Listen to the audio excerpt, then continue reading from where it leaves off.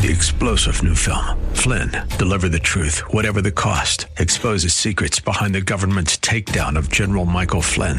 Flynn knew what the intel world had been up to. He ordered the first audit of the use of contractors. This set off alarm bells. He told the truth. He was the most dangerous person for Donald Trump to hire. They had to get rid of Flynn.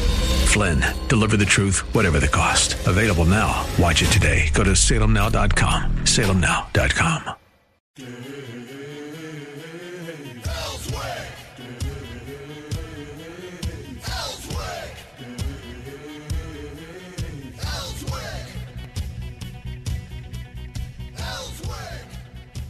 All right, let's get to it. We're sitting on the third floor of the Capitol building today, right across from the House chambers. And Nick Horton is here with me as my special co-host. He's said that he would join us today. Yeah, he just walked in. He tried to go in one door, and the press pass that he has only gets him in through the tunnel door. Apparently. That's but where I'm he here. gets to come in. You know, even at 6:45 in the morning, it's hard to find parking around here. It's crazy. I want to run a bill that says you got to have at least 100 parking spots for the taxpayers. I would think that they would have more parking. You would think. If nothing more, that parking lot that's across the street. Let's see, where are we sitting in here? Yeah, right over here in front of the Capitol. Seems to me you could get rid of that and make that a public parking lot. What is it for right now? Seems to me there's some people that have jobs here at the Capitol. Oh, well, okay. They have those, and I think that there's plenty of parking back in the back for those people. Yeah. So let's just do it now. Or at least during legislative session, have a special parking area for citizens. State Senator Alan Clark has said that they should build a parking garage. They've got the money, they've got the land. Why not do it? And I agree with him. There's times, man, that you got to park 4 or 5 blocks away from here, and that's not a short walk. No, in the ice sometimes. Yeah, uphill both ways. Yeah, rain falling up and down. Yep. Both ways. That's right. Going up your pants and down your pants. It's not bad. It's good. It's not good. But anyway, that's something that I know that they talked about, but they got bigger fish to fry and have for many, many years.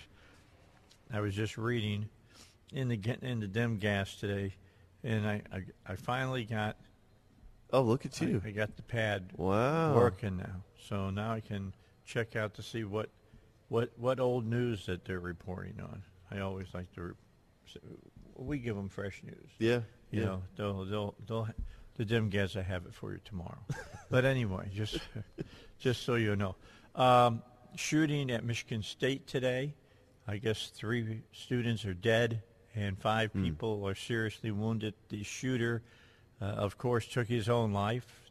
The hero that he was, and it is what it is. It's what happens.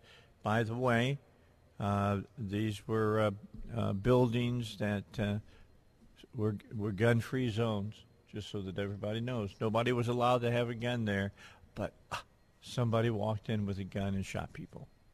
Just the way that's the way it works. They'll look for someplace, and they don't know who this person is or why he did what he did. He's not a student. He's not connected with Michigan State in any other way. I don't know. Maybe he's a. No, I won't say that. That's bad taste if I start talking about which football team he likes. But I'm just saying, you don't know what triggers a person to do, really disgusting things. It's horrible. Like this. Yeah. To start killing people. There's something wrong with them. To be honest, they're as dangerous with a car as they are with a gun or a knife or a hammer, because evidently they want to hurt people. That's what they want to do. All right. What's up with you? Anything that you're doing? I know you're going to be at a meeting. You're going to be in front of a committee today. Big committee meeting today at 10 o'clock, House Revenue and Tax Committee. They're hearing really actually short agenda today, it looks like, but one of the bills. Dave, you'll remember and appreciate this because you like to tell the story of how we first got to know each other, right? The swimming pool tax and all that in Cersei. So that issue is kind of coming full circle because Representative David Ray has a bill. There's only one tax in the state of Arkansas, one, that can be imposed on the voters at the local level without their direct consent. Sales tax. A&P tax. Okay. A&P sales tax. If it's a general sales tax, if it's a millage increase, if it's a property, any of those other taxes, the voters have to have a say. But the advertising and promotion tax that the legislature created back in the 70s or 80s, I can't remember, it can be imposed without a direct vote of the people. And so what do you think happens? All of these cities and counties pass A&P tax after A&P tax after A&P tax. So they can get your money without so they can get your money. Voting to say you'll give up your money. That's right. They can tax you on food. They'll tax your lodging. They'll tax your short-term rental. They'll tax your, if you're a Kiwanis club or a women's Republican committee that meets, you pay a tax. Yeah, but here's what they always say. This is the fairest tax because people who are visiting our city, yes. they have the to tourism pay tax. it too. Yes. They tried that in Searcy for years and said, we won't pay it. It'll just be the visitors that pay it. And it's like, well, I eat out. I go get a cup of coffee. I go, I take my kids to the hotel to go, spend the night or go, whatever. My family comes in from out of town and spends the night in the hotels. We rent meeting space. We do. In no way is it just a tax on visitors. Certainly some visitors pay it, but it's definitely in no way limited to that. And so Representative David Ray, our good friend, has a bill, HB 1027. Senator Mark Johnson's a sponsor on the Senate side. Very simple bill. And the great thing about it really is you can love the A&P tax. You can think the A&P tax is just the greatest thing since sliced bread, and you can still support this bill because all this bill does is says we're going to bring this tax in alignment with every other local tax in the state of Arkansas and let people have a vote. Let people have a say on whether or not they want this. That's the way it should be. Back in Searcy when we were fighting this issue, we had to go around and gather something like 1,000 signatures to force this tax issue to be put on the ballot because the city council just did it anyways without letting people have a vote, and we were able to force a vote, and the tax failed. But the important point was people got to have a say. People got to have a vote, and that I think is really important. And this is the only one in the entire state that's not subject to that. Yeah, and I'd always like the people who stand for this kind of taxation, any kind of taxation. They'll say, but Dave, it's only 1 penny on a dollar. Penny. And this is what I always say. How do you get to 1 million? Count to 1 million. And they go, well, one. I said, exactly. Exactly. That's you always start at 1. It starts somewhere. Yeah. And if it starts at 1, they will just continually. They might do it at 0.5 cent. They might do it at 3/4 or 1/4%, but they'll continue to add up to it. And within a few years, you'll have 5, 6, 7% on top of everything that you buy. And they love that. They love saying it's just a penny. It's just a half penny. Right. It's just this, but it's not just a penny. It's a penny per dollar. Well, that's right. Yeah. And so, you can afford that. Come on, Nick. That adds up pretty quickly. You eat out a couple times a week. You spend the night in a hotel. You reserve a meeting space for your local Kiwanis club or your Lions club or your Optimist club or whatever it is. Those are taxed at even higher rates. The meeting spaces a lot of times. And it's totally up to the city and county that they can impose this without a vote of the people. And then they create this A&P commission, which is, frankly, just a cronyist board of people, typically business owners, but they're unelected and they're completely unaccountable to the voters. And they get to decide how the money's spent, not the city council. So not only do you not get to vote on the tax, but then people that don't even report to you as voters get to decide how the money is spent. Yeah, they'll tell you how they're going to spend it. That's right. Your money. That's right. Yeah. So it's kind of it always it's works. a double whammy. It's kind of the worst of both. And really, all we're saying is, hey, let's bring this into alignment with every other local tax in the entire state of Arkansas, and let people have a vote. That's all right. it. So I know David has done his counting, so he figures he gets out of committee today. I'm sure. I think there's a pretty good shot. I think it looks pretty good. Yeah, you're right. He's a very smart legislator. I don't think he's gonna. He's not going to just show up. No, and he doesn't cross run his fingers unless and he hope. knows that he's got. Yeah. It'll be interesting because I personally think most of these bills that are saving money by getting rid of taxation without representation and things of that nature, would get passed in the full House or the full Senate. Most of the people are for them. So we'll see. Yeah. We'll see. When bills die, it's in committee, typically. Yeah, I always say that. I always say that's where bills go to die. That's right. It's exactly how it works. All right, so Nikki Haley is number 2 on the Republican side. Oh, did she announce officially? Well, let's hear here. We've got it. Okay. I'll yell at Aaron back at the station. Aaron, play it for us. The railroad tracks divided the town by race. I was the proud daughter of Indian immigrants. Not black, not white. I was different. But my mom would always say your job is not to focus on the differences, but the similarities. And my parents reminded me and my siblings every day how blessed we were to live in America. Some look at our past as evidence that America's founding principles are bad. They say the promise of freedom is just made up. Some think our ideas are not just wrong, but racist and evil. Nothing could be further from the truth. I have seen evil. In China, they commit genocide. In Iran, they murder their own people for challenging the government. And when a woman tells you about watching soldiers throw her baby into a fire, it puts things in perspective. Even on our worst day, we are blessed to live in America. I was born and raised in South Carolina, so I have seen the very best of our country. People here threw out the old, tired political establishment and demanded accountability for their tax dollars. Industry reports called us the beast of the Southeast, which I loved. People came by the thousands for fresh starts. Moms and dads held their heads up high. Children learned that it was always It's a great day in South Carolina. It's a great day. It's a great day. A great day. A great day in South Carolina. We were strong. We were proud. And when evil did come, Police in South Carolina are looking for a gunman following a shooting at a church. Several victims. We don't know the severity. we turned away from fear toward God and the values that still make our country the freest and greatest in the world. We must turn in that direction again. Republicans have lost the popular vote in 7 out of the last 8 presidential elections. That has to change. Joe Biden's record is abysmal, but that shouldn't come as a surprise. The Washington establishment has failed us over and over and over again. It's time for a new generation of leadership to rediscover fiscal responsibility, secure our border, and strengthen our country, our pride, and our purpose.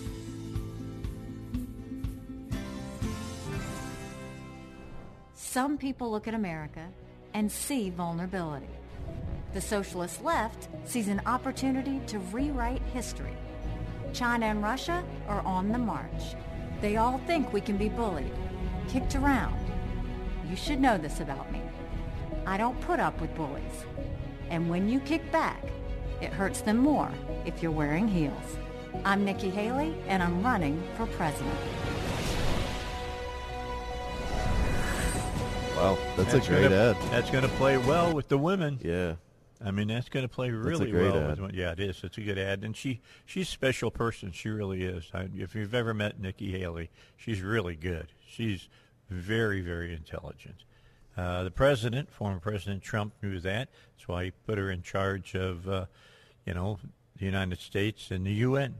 And she did a good job. Well, it's really interesting timing, right, with all of this crazy, unidentified objects flying through the air and all these things that are happening. And she's got this, really great foreign policy experience and foreign policy chops that she can use on the national worldwide stage. It's interesting. I'm not quite sure. Obviously, South Carolina. I mean, that's an early primary state, so she's got that in her column. You would think. Just trying to think through what's her path. What's her path to actually getting the nomination.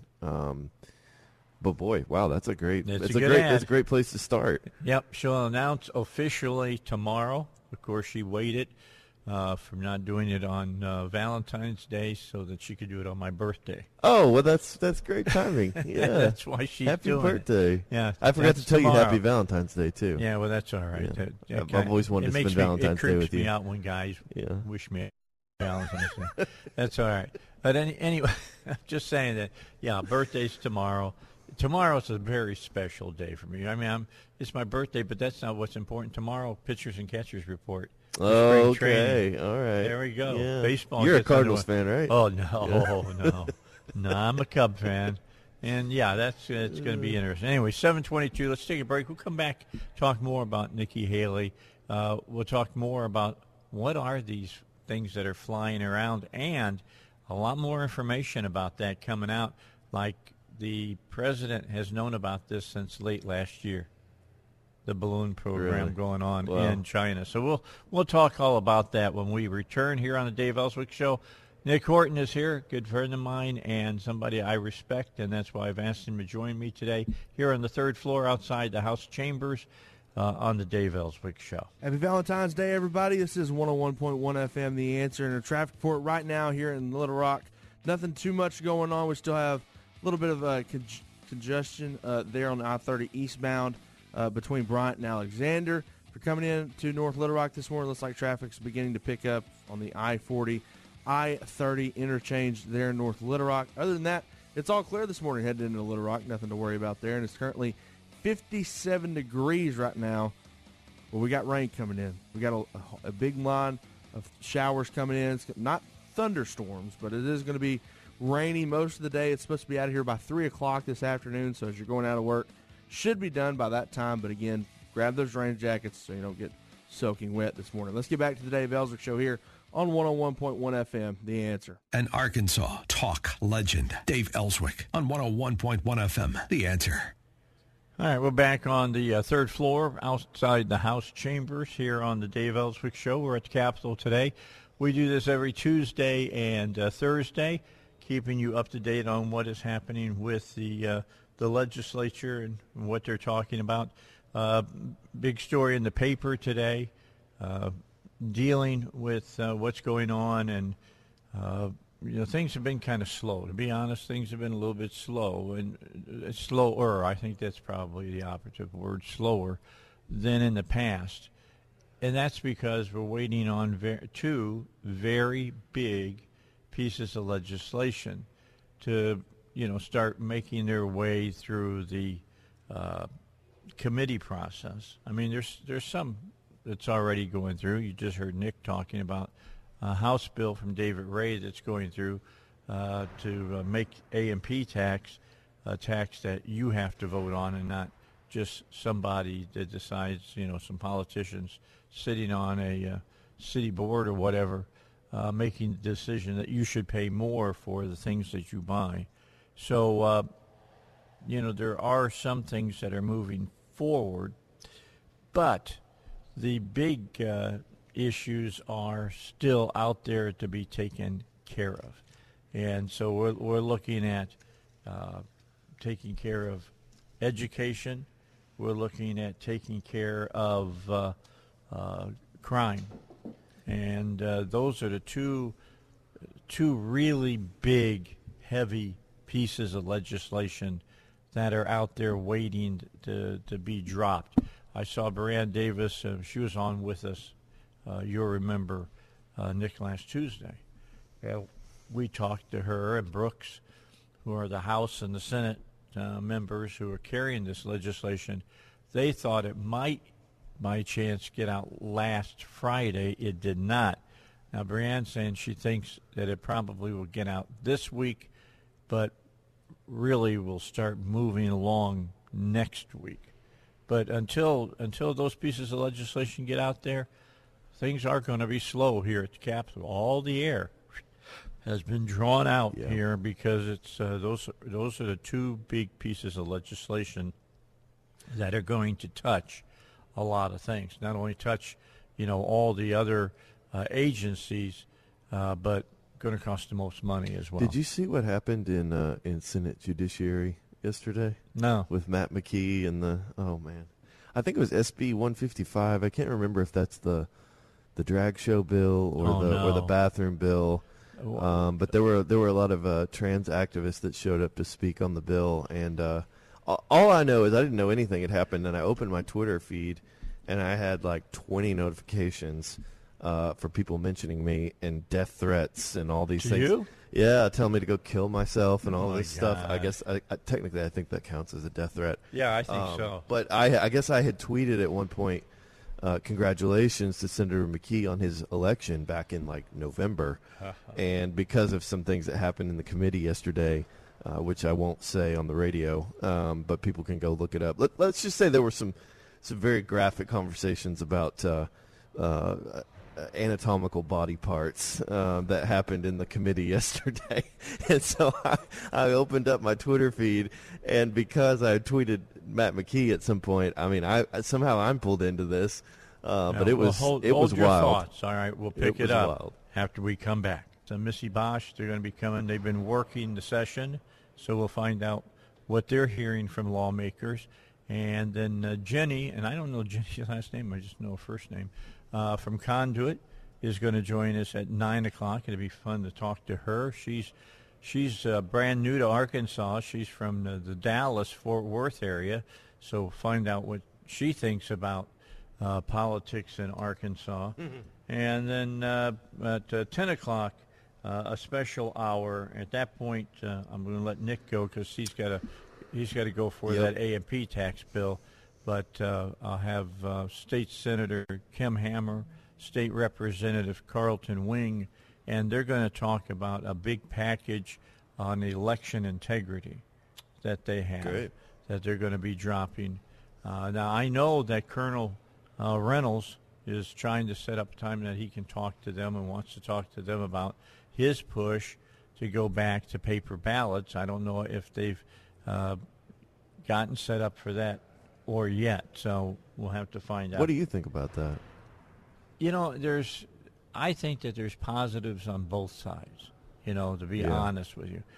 I question, as Colonel Reynolds does, that you don't know for sure if that computer is casting the votes that you made.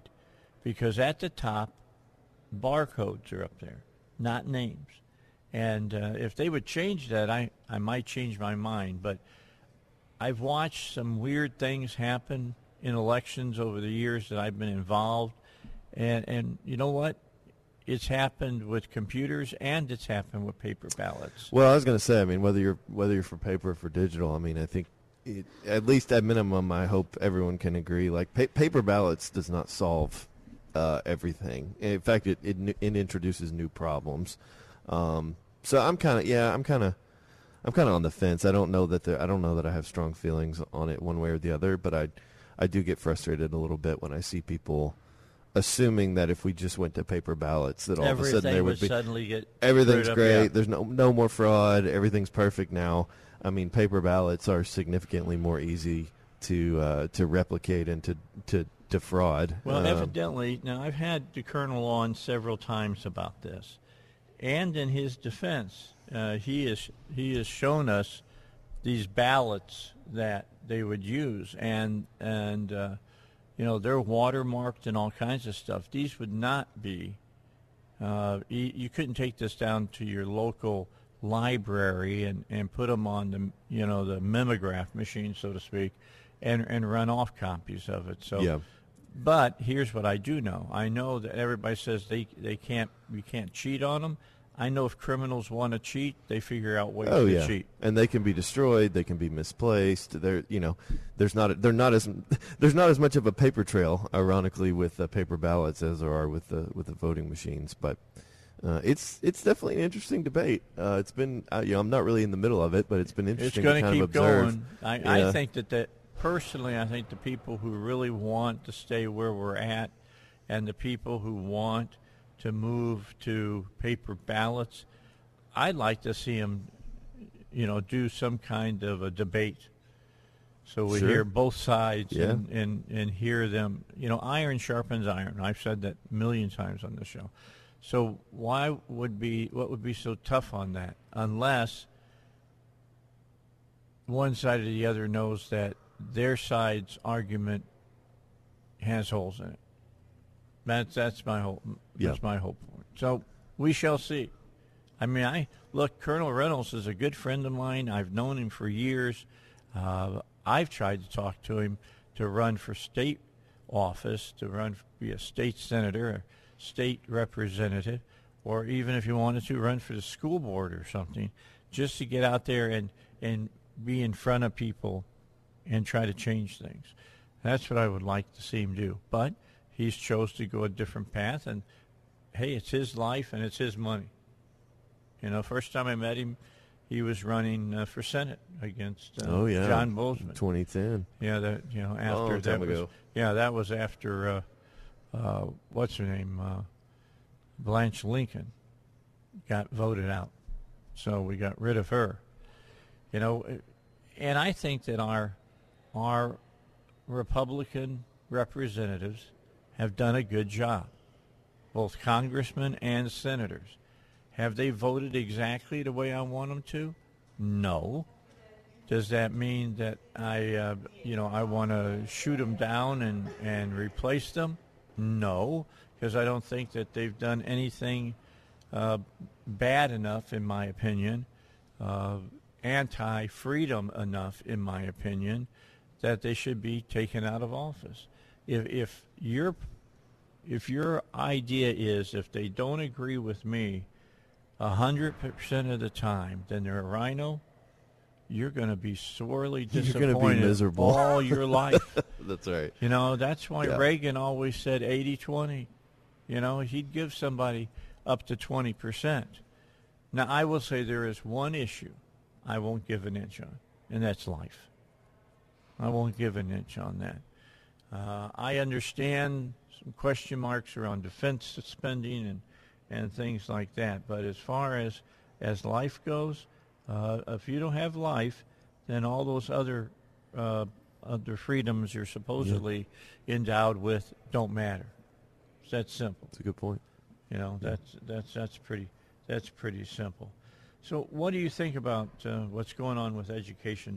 Do you wish that they would move just a little bit quicker on it? Yeah. I mean, in some ways. Or do you understand? I mean, you've been here enough that you understand the process, and it is not a fast process. And I don't think our founders wanted it to be a fast that's process. right. And I think every time I find myself thinking, man, I wish this was moving quicker with the education package, then I go look at the legislative website and I start seeing all the other bills that are getting filed and how quickly some of them are moving. There was a bill that passed last week that was filed and moved very quickly, flew through the House. It's going to expand food stamps to certain populations, to certain types of disabled veterans, which, no one wants disabled veterans to go without food, right? But disabled veterans already qualify for food stamps. And so what they're doing is raising the income limit so that veterans that already have significant income can now qualify for food stamps, which we have nearly 300,000 people on food stamps right now. Why do we need more? Well, we don't, and here is where I start making enemies. They want to put more people on the plantation. Yep. What we have done in this country is we have switched one plantation for another. We've gone from working in the fields to getting people to take a government check. And when they take that government check, talk to them about taking it away. See what kind of pushback you get. And that is exactly what's happening. I saw it today. It's in the paper. I don't know if you've seen this yet, Nick. This is crazy. The President of the United States wants to be able to use Medicare dollars for people to be able to buy food. Oh, yeah. Yeah, they've been talking about this for because a few they want months. to use medicine as health. Yep. Everything is related to health. Housing, Isn't air that conditioners, food, all sorts of things that they're trying to pack into Medicaid. Yep. Look, this is how you grow government. That's right. You expand definitions, and then you put people into those expanded definitions. They get more money from the government, and then they don't want to give it up. That was my biggest argument when we went to Obamacare here in Arkansas and didn't fight harder against it was once you write the first check, Yep. you'll That's never right. be able to stop. You'll have to keep writing the check. Well, and so that was a little bit of a rabbit trail I took us down. But point being, when it comes to the education bill, every time I find myself thinking, oh, man, I wish this was going a little bit more quickly, then I look around at all the pieces of legislation that are moving really quickly, and a lot of them are not very good pieces of legislation. And so I think there is something to be said for, finding a good balance and pacing ourselves to make sure that we get it right. It's going to be a big bill, right? 150, 200 pages, something like that. Maybe they're bigger saying. than that, probably. And so, like, there's a lot of details that go into that, and this is not a small thing. We're talking about literally transforming our education system in the state of Arkansas in a lot of really good ways. Yes. But we got to be sure we get the details right. And so, I was frustrated. I saw, Iowa has already passed educational freedom, universal educational freedom this session.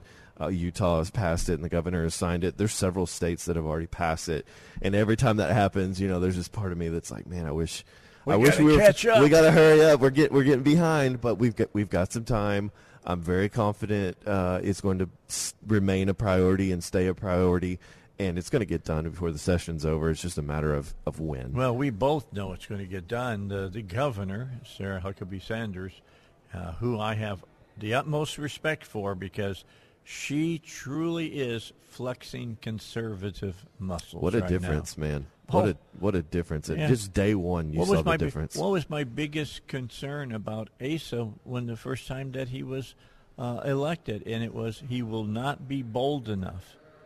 Now, he wasn't, and I will stay with my core belief that he was the perfect governor for at least one session to be able to bridge between Democrat rule and Republican rule. I mean, you had 37 years of Democrat rule, and now we were moving over to Republicans, and it was going to be different. Of course, I didn't foresee that we needed to make sure that we got rid of some Republicans so that we could usher in Republican rule. Well, I mean, you've been saying that for a while about him kind of being the perfect transition governor, and I think it's a really fascinating way to think about it because, in some ways you wonder if we'd had a really conservative governor after 150 years, there would have been some backlash for sure. And so if you think of Governor Hutchinson as kind of coming in and letting off the gas a little bit on some things, he didn't slam on the brakes on spending or on welfare growth or but on some he of these wasn't things. bold. But he wasn't pushing us too far the other direction, right? And so if you think of him as kind of letting off the gas, then I think what we're seeing right now with Governor Sanders, and I think what we're going to continue to see is she's punching the brakes, right? She's saying, okay, this is one out of three people on Medicaid. This is a problem. Okay, the state spending, state budget has tripled since the year 2000. That's a problem. Okay, we're spending over $30 billion a year now in Arkansas. That's a problem. So I think we've kind of gone from someone who was just kind of managing the flow and not really wanting to be too disruptive to someone that really wants to, change things. Well, here's what she things. saw, all right? Here's what she has seen.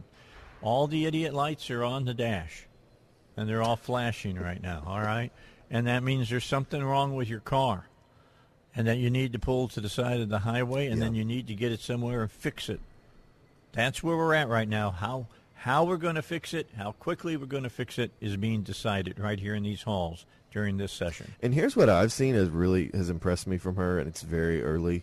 But I'm just old enough to remember Governor Beebe and how heavy-handed he was, and everything was his way or the highway, right? I'm just old enough to remember I know. Beebe. I'm dating myself. Oh, my God. But she and her staffs really seem to have a way of, they have ideas. They have a vision for where they want to go, but they are doing, I think, an exceptional job at bringing other people into that process. And so I think that's one of the reasons why, just to bring this full circle, we don't have an education bill yet, is because they're letting legislators that have been working on these issues for 10, 15, 20 years, they're letting them have a seat at the table. They're not just dropping their education bill and saying, here it is, like it or leave it, this is what we're doing.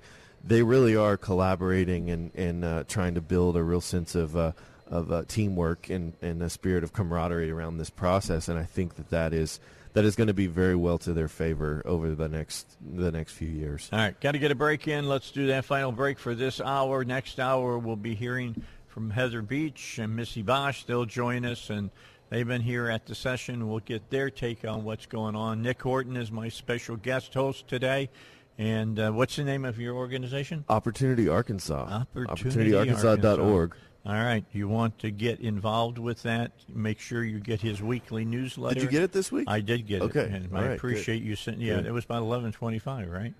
What's that? It was House Bill 1125. 1340 was the one we really focused on this week. That was the food stamp expansion for veterans. I don't think I got that one. Okay. Well, last night. It went out last night. Oh, it may be there right now. Okay. Okay, we'll be back in a moment here on the Dave Elswick Show. All right, we're down to the last few moments here this hour.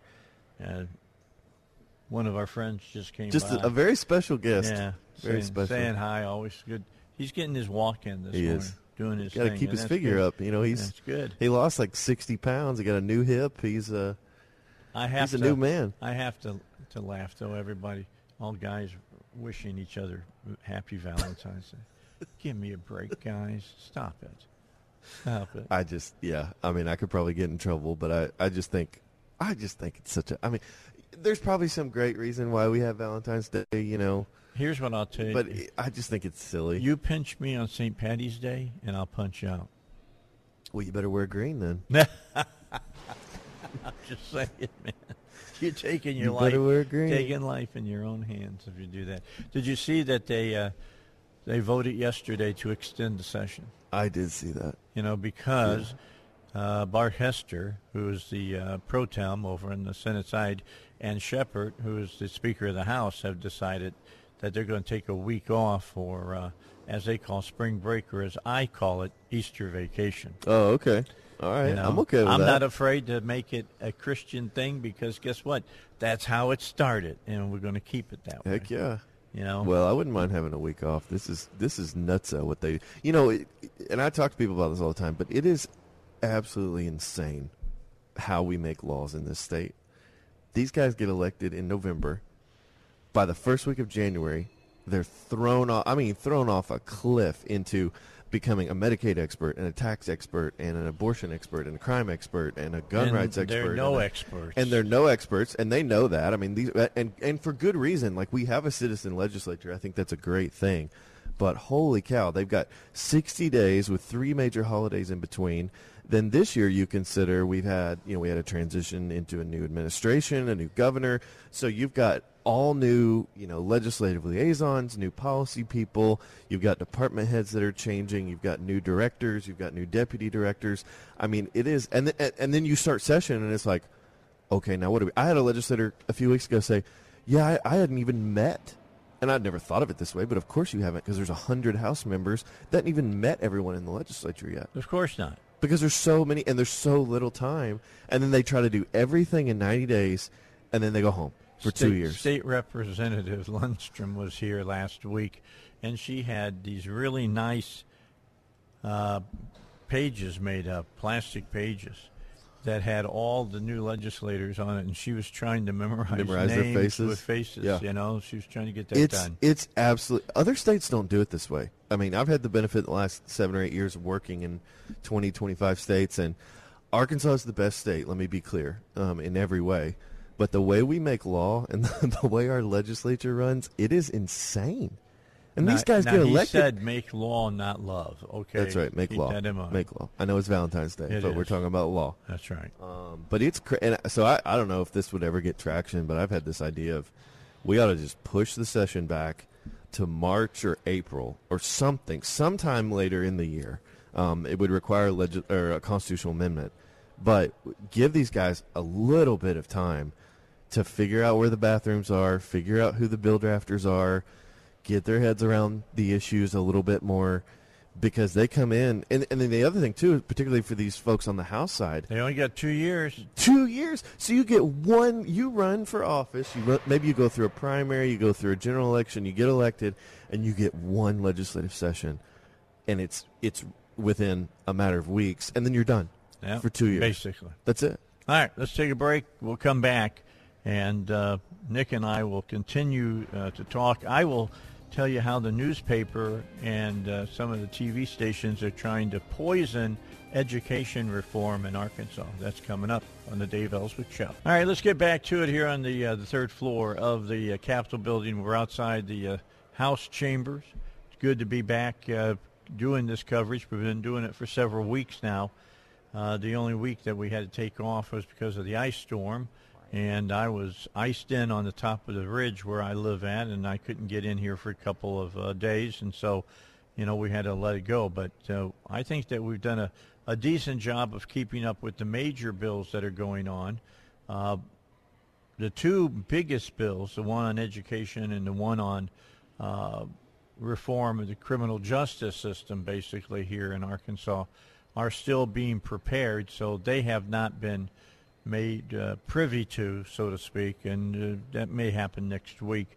Then things will start speeding up here at the Capitol, because all of that's going to have to be heard, all of that's going to have to be voted on, and all of that's going to have to be, passed. And there'll be something in a lot of this legislation that certain people don't like, although I think that they're doing all that kind of footwork now so that when it gets to committee, it moves quickly and easily through. And that's the way, because as I've always told you, committees are where bills go to die.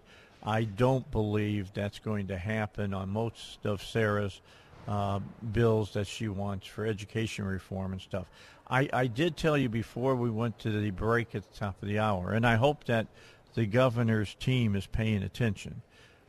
There are some people that are writing stories in the newspapers, some people that are reporting on television that are trying to throw a monkey wrench into all of this. And what they're doing is, you get what you're going to get is a education freedom account is the term they're going to use for Sarah's plan for education reform here in the state. The word that you don't use and has been painted ugly from years and years ago is voucher. And let me tell you what, they know that on the left. You'll hear them use that word all the time. Programming. Yeah, it's a dog whistle. Yeah. I'll use one of their terms today here on the show. It's a dog whistle. And I know that Nick will agree with me as well, but I've been seeing it in some of the DemGaz reporting here recently. I think it was in today's paper. I was looking at the local page, and they said vouchers. They want to make sure they use that word. And again, you've heard letting use voucher. In fact, he said, what was it? Cancerous vouchers, I think is the way he put it. So, it's also just inaccurate. Like, it's not the way that the program is actually going to work. But here's the key, Nick. When did voucher become a terrible thing? Well, they've been using vouchers forever for Medicaid and everything else. Oh, yeah, they sure. do. Food stamps is a voucher, basically. Yeah. I don't, I just find it Well, it's bad when they don't like it. Yes. When the left doesn't like something, it's bad. When we like it, it's, different. I just want everybody to know. They're saying that for a reason. And connotations. I don't disagree. They're making it negative, and it's from people who are supposed to be objective. All right, they're using that word for a specific reason. And again, I'll use it again. I know I hate it when they use it on the left, but I'm going to use it on the right now. Dog whistle. Well, the left uses languages like a war. They use language like equity and words equality. Are violence, don't right. you know? Yeah, and when you think of equality, equity is so close to equality, and they use equity, and they just switch the words around, and people don't really pay attention closely, and then they think it's the same thing. In their mind, they've got it programmed it's the same thing, and it's completely different. Well, they're just know that when somebody says voucher, they're sending a definite message to people. is what they're really doing. need to up our game on the war of words and how we On use semantics, our words. better believe it. When you're dealing with the left, you have to. And we haven't done that, You successfully. know what's bad, Simone? They'll change the definition right in the middle of the paragraph that they're talking to you about. Well, look how they changed recession. Oh, yeah. The definition of a recession. Oh, the way President Biden did it. Yeah. Yeah, we did. We only went down a little bit from the last month to this month, and didn't want to talk about what we've done over. And the same way they talk about taxation. It's only a penny. Yep. Right. And inflation's down. Yeah, inflation's down because it only went up by 5% instead of 6% like it did last quarter. Yeah, right? It's down. Yeah, they're looking better, folks. Here's what they won't tell you. Yeah, it's only a penny, but it raises millions of dollars a year of your money. That's right. Yeah, how all those pennies accumulate so quickly? It's interesting, isn't it? All of a sudden, this is going to bring in $30 million, but it's just a penny. That's right. It's just because just a penny. How do you get to $30 million? Yeah. You start off by saying 1. Yeah. Mm-hmm. That's exactly how it works. Exactly how it works. All right, waiting for Heather to get here. She's not arrived yet. I expect that she'll be here. She's probably looking for parking out there like I was. Yeah, that's possible. And it's raining, and the traffic all the parking stinks. spots are empty, but you can't park in any of them. Well, are they empty?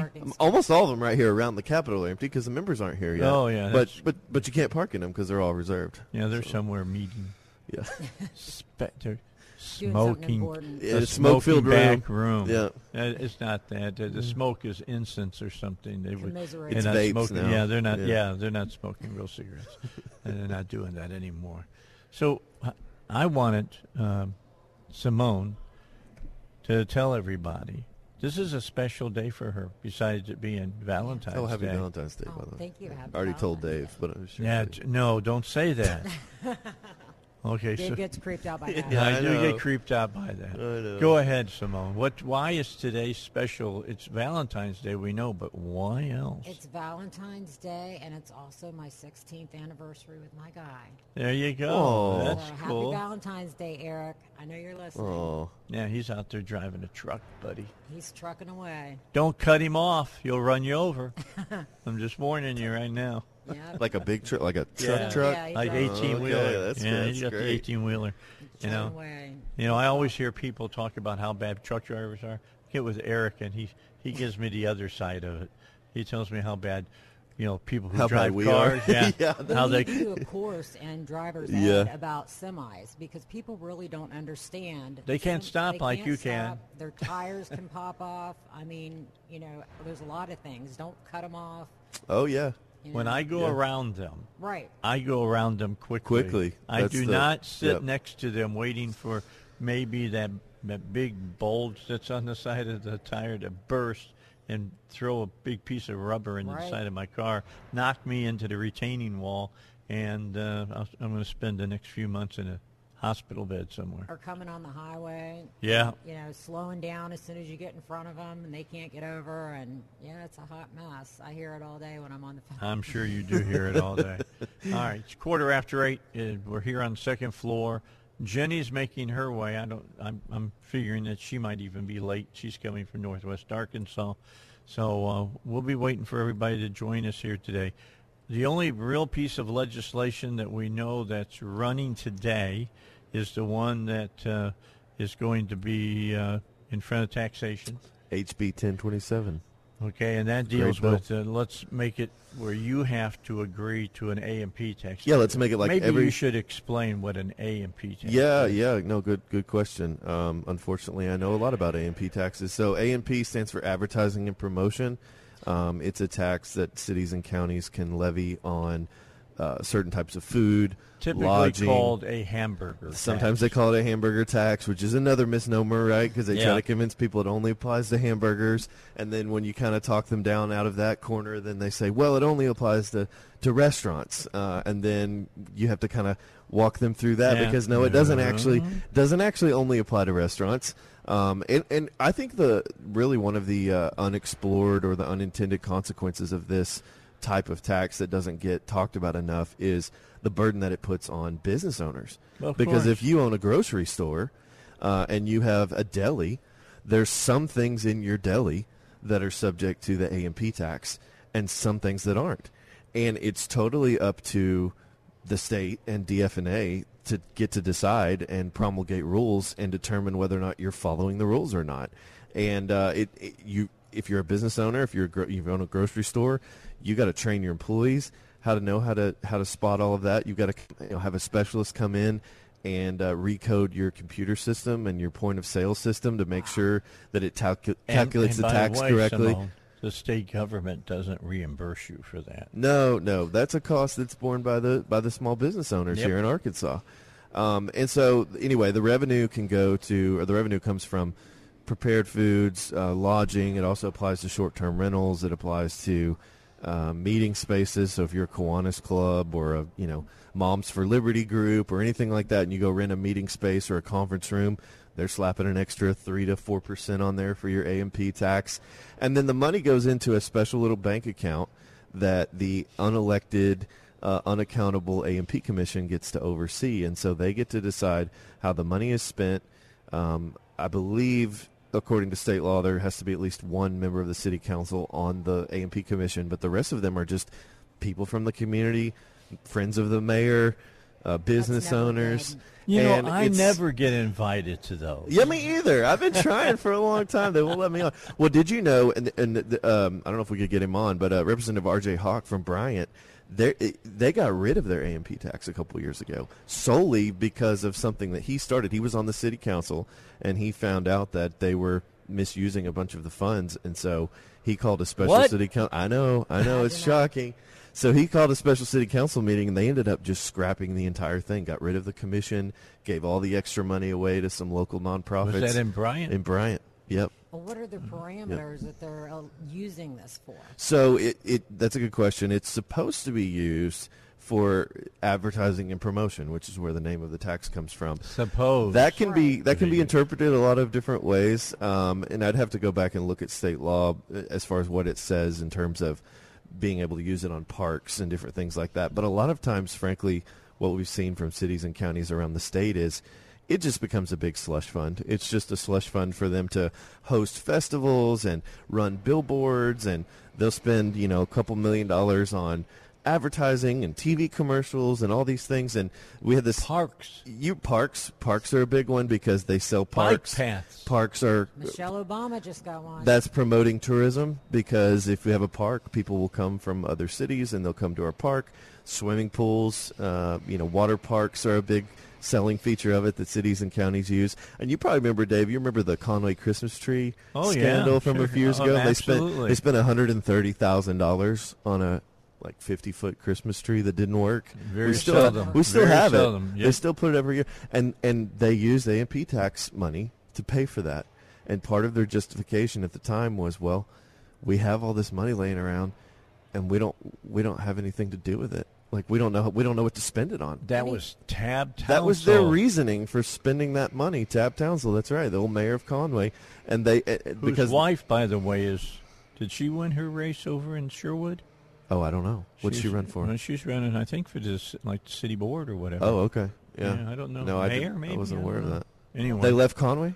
Yeah, I guess they did. Oh, wow. Yeah. They took the train that doesn't exist. They used some A&P tax money. Do you remember that? Build a train. No. Oh, you don't remember that? No, I don't they remember wanted that. to build a rail system between Conway and Little Rock. Is that right? Yeah, so you didn't have to drive and be on I-40, right? That you just ride the train in. And it's the most hilarious thing I've ever heard of. It doesn't work in Chicago, where they got 6 million people. Why would it work here? It'd be like these empty trolleys they run around downtown Little Rock. Oh, right? yeah. And I don't even know if they're doing that all that much anymore. Have you been downtown? Yeah, well, I try not to. I don't want to get shot. But but I don't see them anymore. I saw the trolley. It looks like visitors or something, or tourists are on them or something. There's usually one or two it's people. Not very many. Yeah, there's usually one or two people on them when I see them, but I've never seen a full one. I was downtown people watching one day and was surprised by. Here's where you never see a full one, and that's the buses. Yeah.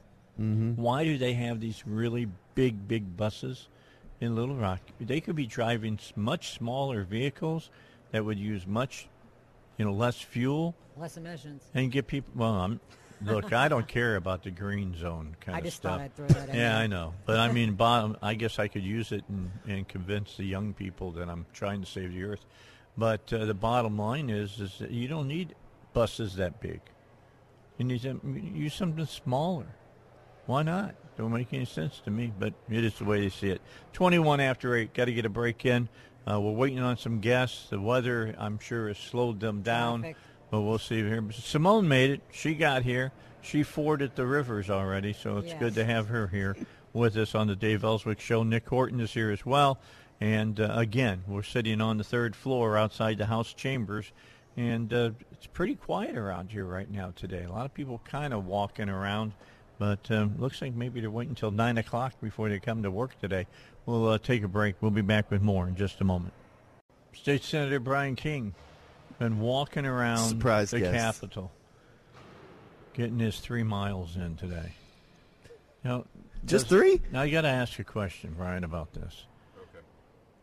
Does it matter how fast you walk? Or just that you get 3 miles in? I mean, if you start in the morning and you finish like at 4 in the afternoon, is that okay? Yeah. I had a hip replacement.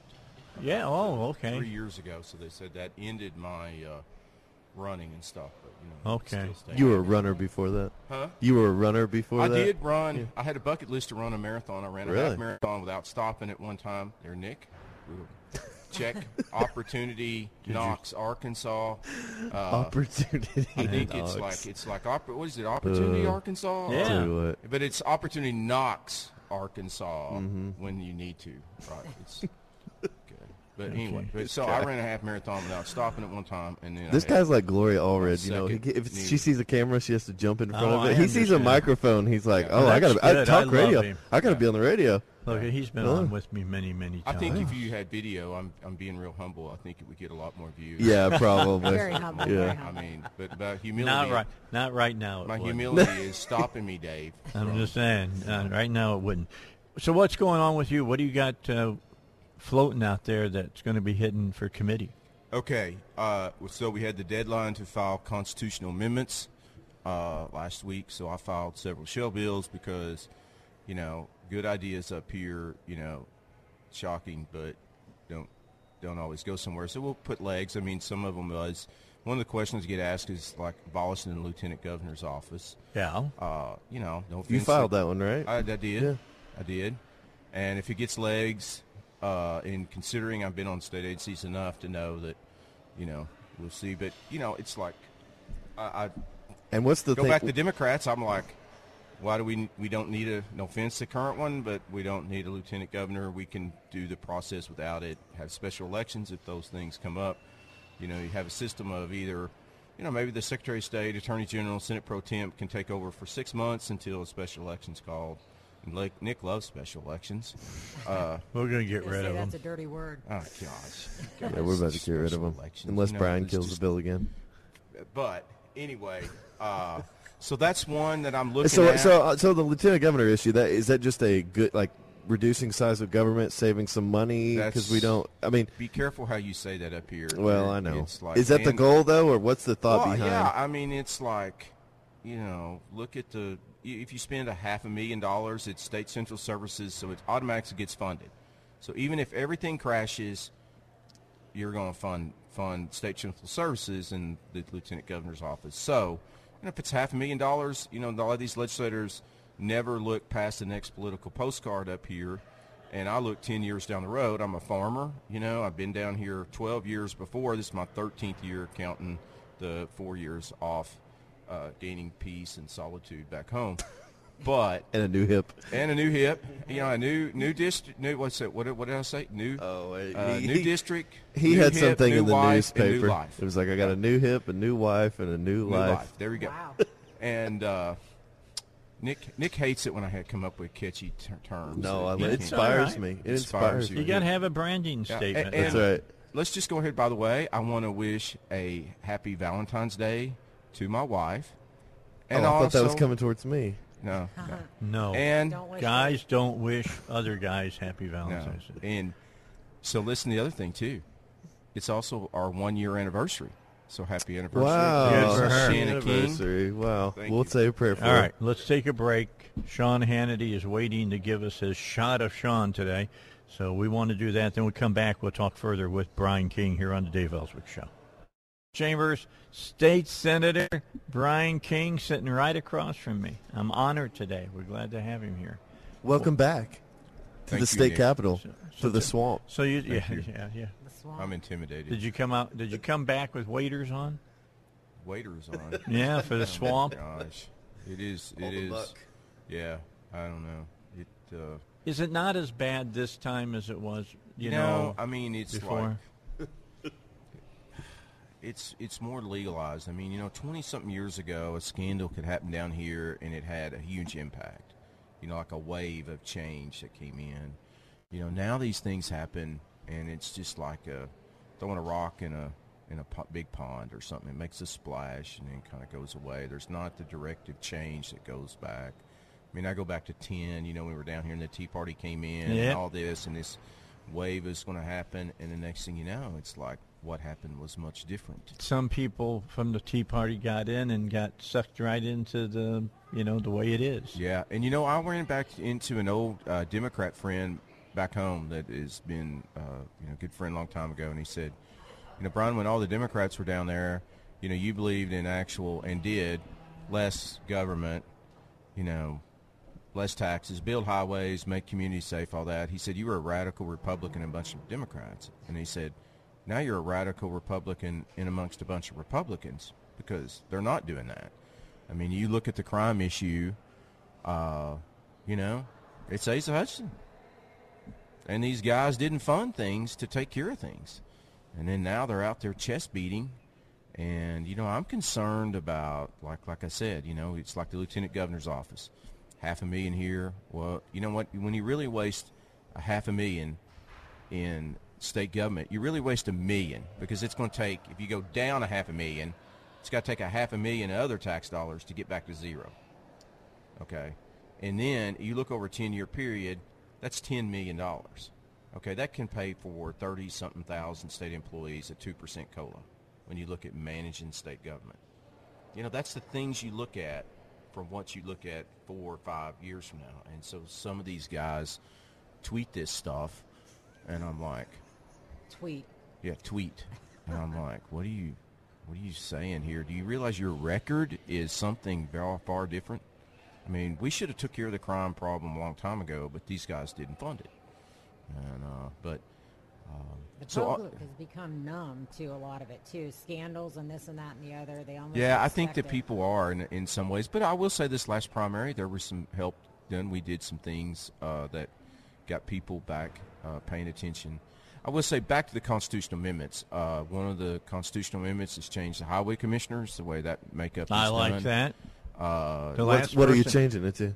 Or how are you changing it? So basically would allow, you have these at-large highway commissioners. And, that's a big plum political insider typically. Not saying they're all bad, not saying they're all good, but yet. So it would change it to actual counties and spread it around the state where you wouldn't have, hey, our country is built upon 2 S.U.S. senators represent the least populated state. I mean, it was the beauty of our founding fathers looking about how government should work and stuff. And so, that's interesting. So each county would get what level of representation? Well, I mean, you would have the actual counties lined out. There would be 5 districts. Okay, 5 districts. And one per person from that district instead of 2 from, 1 district. Okay. Would they?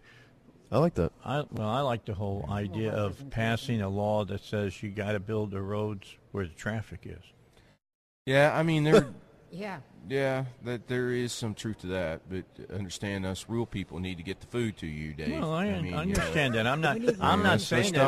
I'm not saying that we shouldn't have decent roads out there. What I'm saying is we don't need 4-lane superhighways. Mm-hmm. No, there's no 4-lane superhighways in Carroll County, but anyway. And then some of my other constitutional amendments are. Nick loves this one. He's boy.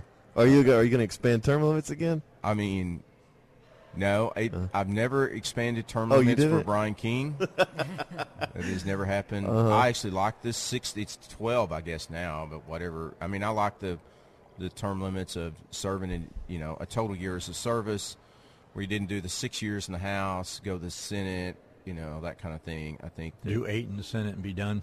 Yeah, I mean, I'm okay with 16 years or 12 years, whatever it is.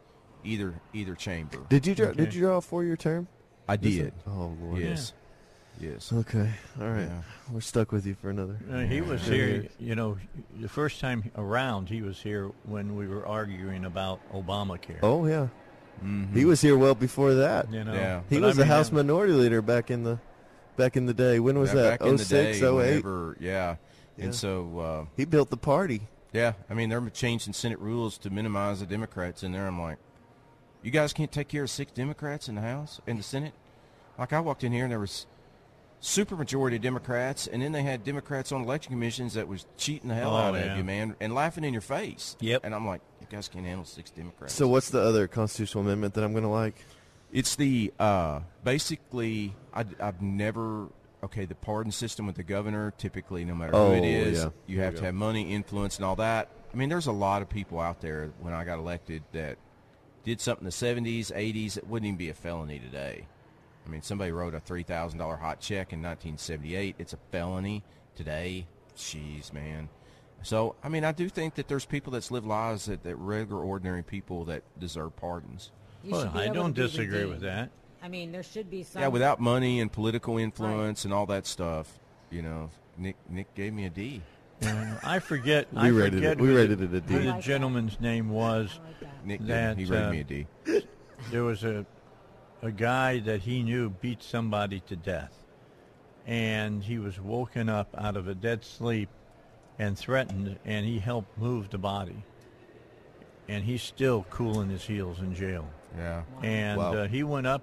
We asked the governor to take a look at it. The governor wouldn't even pay attention to it. Well, it's a lot of times it's money and influence and political connections that instead of the merit of the case. I want it to be more about, and I've told Nick if he can to get me some amendments. I'm very open-minded and trying to be amenable to a lot of people, even the people that are mean to me, and even to the point it's probably almost abuse. Right. That's another matter. You look very beautiful. Well, okay, so of course, I hold it all on the inside, man. Right. You gotta keep it on the inside. So these are the ones that you're running personally? Yeah, there's going to be some. There's some more. I can't think of them off the top of my head. I mean, there's so many great ideas I have to change state government, so that's some of them. I mean, do me a favor, print them up, get them to me, and I can get behind a couple of things you're talking about. I'm behind Robin Lundstrom.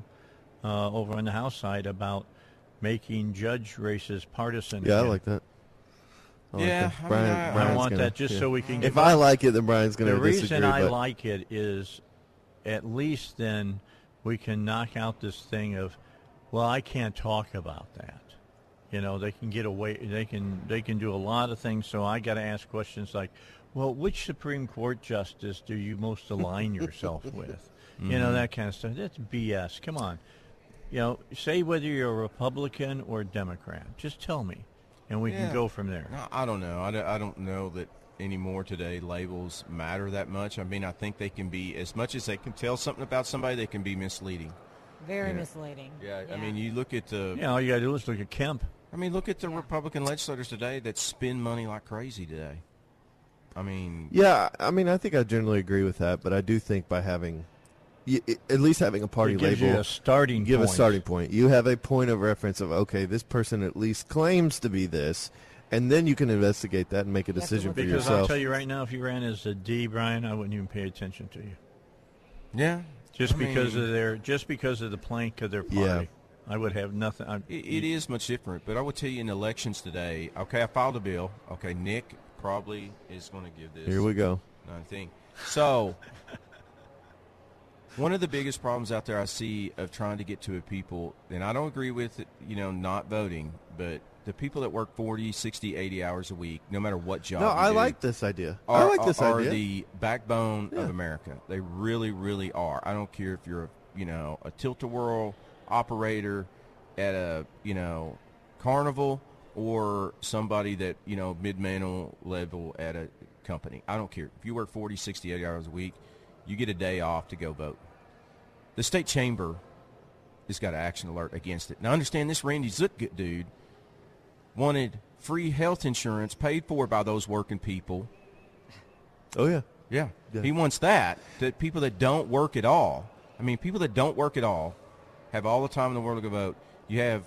When I had my primary runoff, which was far more intense, early voting hours were the same as clerk hours.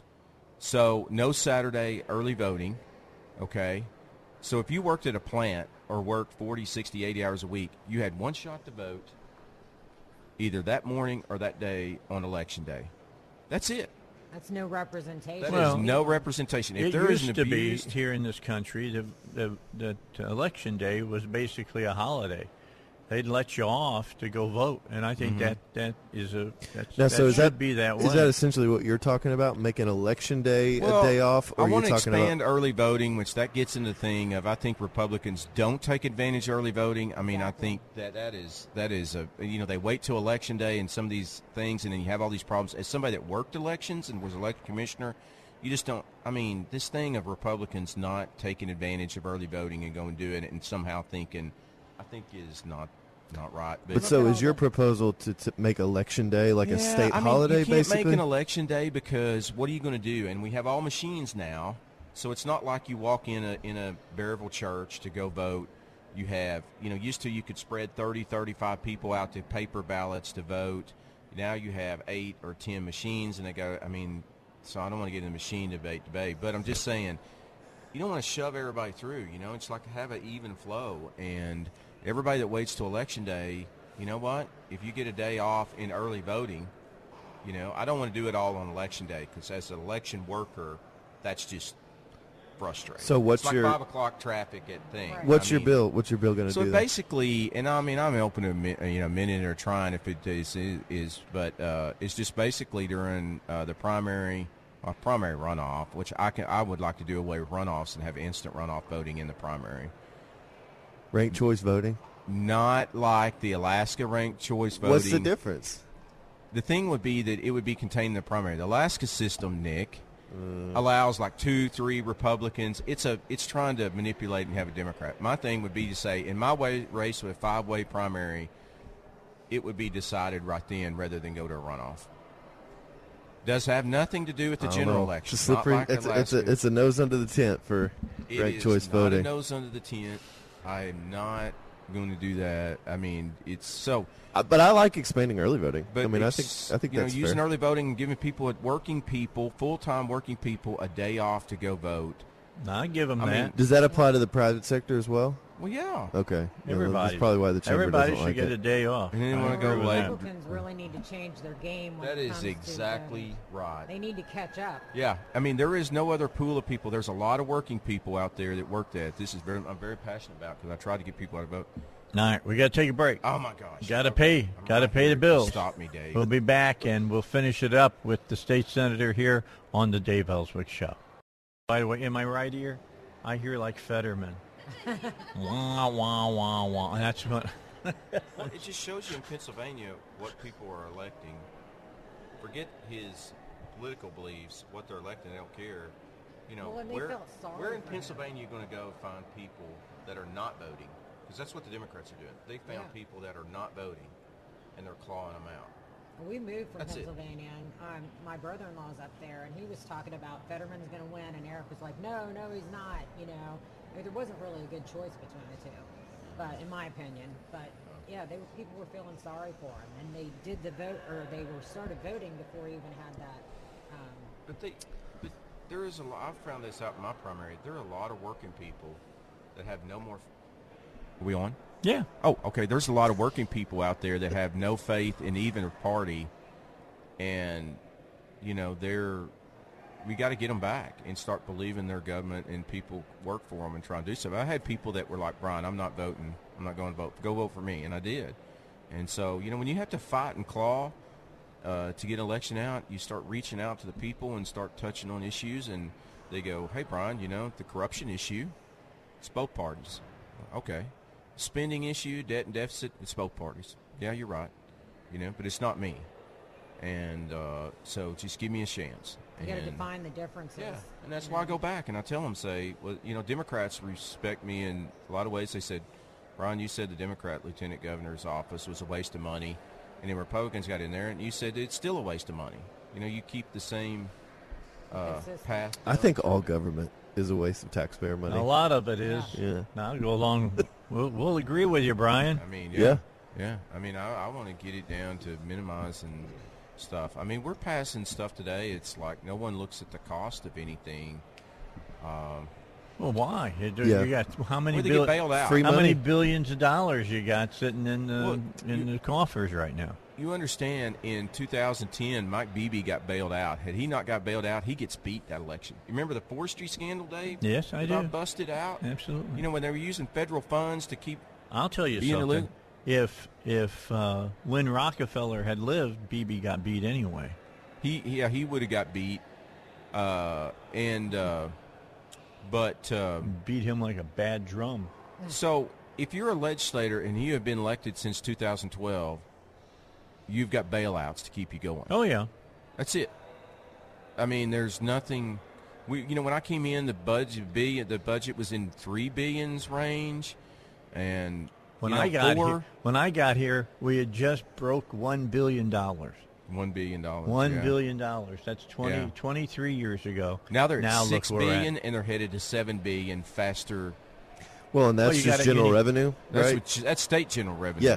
Yeah. The total spending is over $30 billion if you spending, count all the money, all the federal money, and everything that comes in and goes out. Second largest contributors to the national debt and the deficit are governors and state legislators. And then they beat up on, So speaking of that, there's Remember a bill. when Jim Hendren went down in 13, I'm not voting for this, my grandkids are getting, I don't want to bring in somebody's family, but if you bring it in, Jim Hendren, my family, just born, and now the debt is on it. What do you do after that? Did he forget about his grandkids and the debt and deficit? Yeah, because he sure didn't vote for them. No. I did the senators right there with the Roman thumbs down, man, on the debt and deficit. What'd they do later? Something about the swamp. That So there's a bill. There's a bill. We've been talking about it a little bit in the first hour. HB 1340. It's going to expand food stamps. It's going to basically disregard income for certain types of veterans, so that they can more easily qualify for food stamps. One of my concerns. I have a lot of concerns about the bill, but one of them is that there is no cost. There's no fiscal note. Nobody knows how much it's going to cost or how many people it's going to add to the program. But it's for the veterans. And look, I'm a veteran.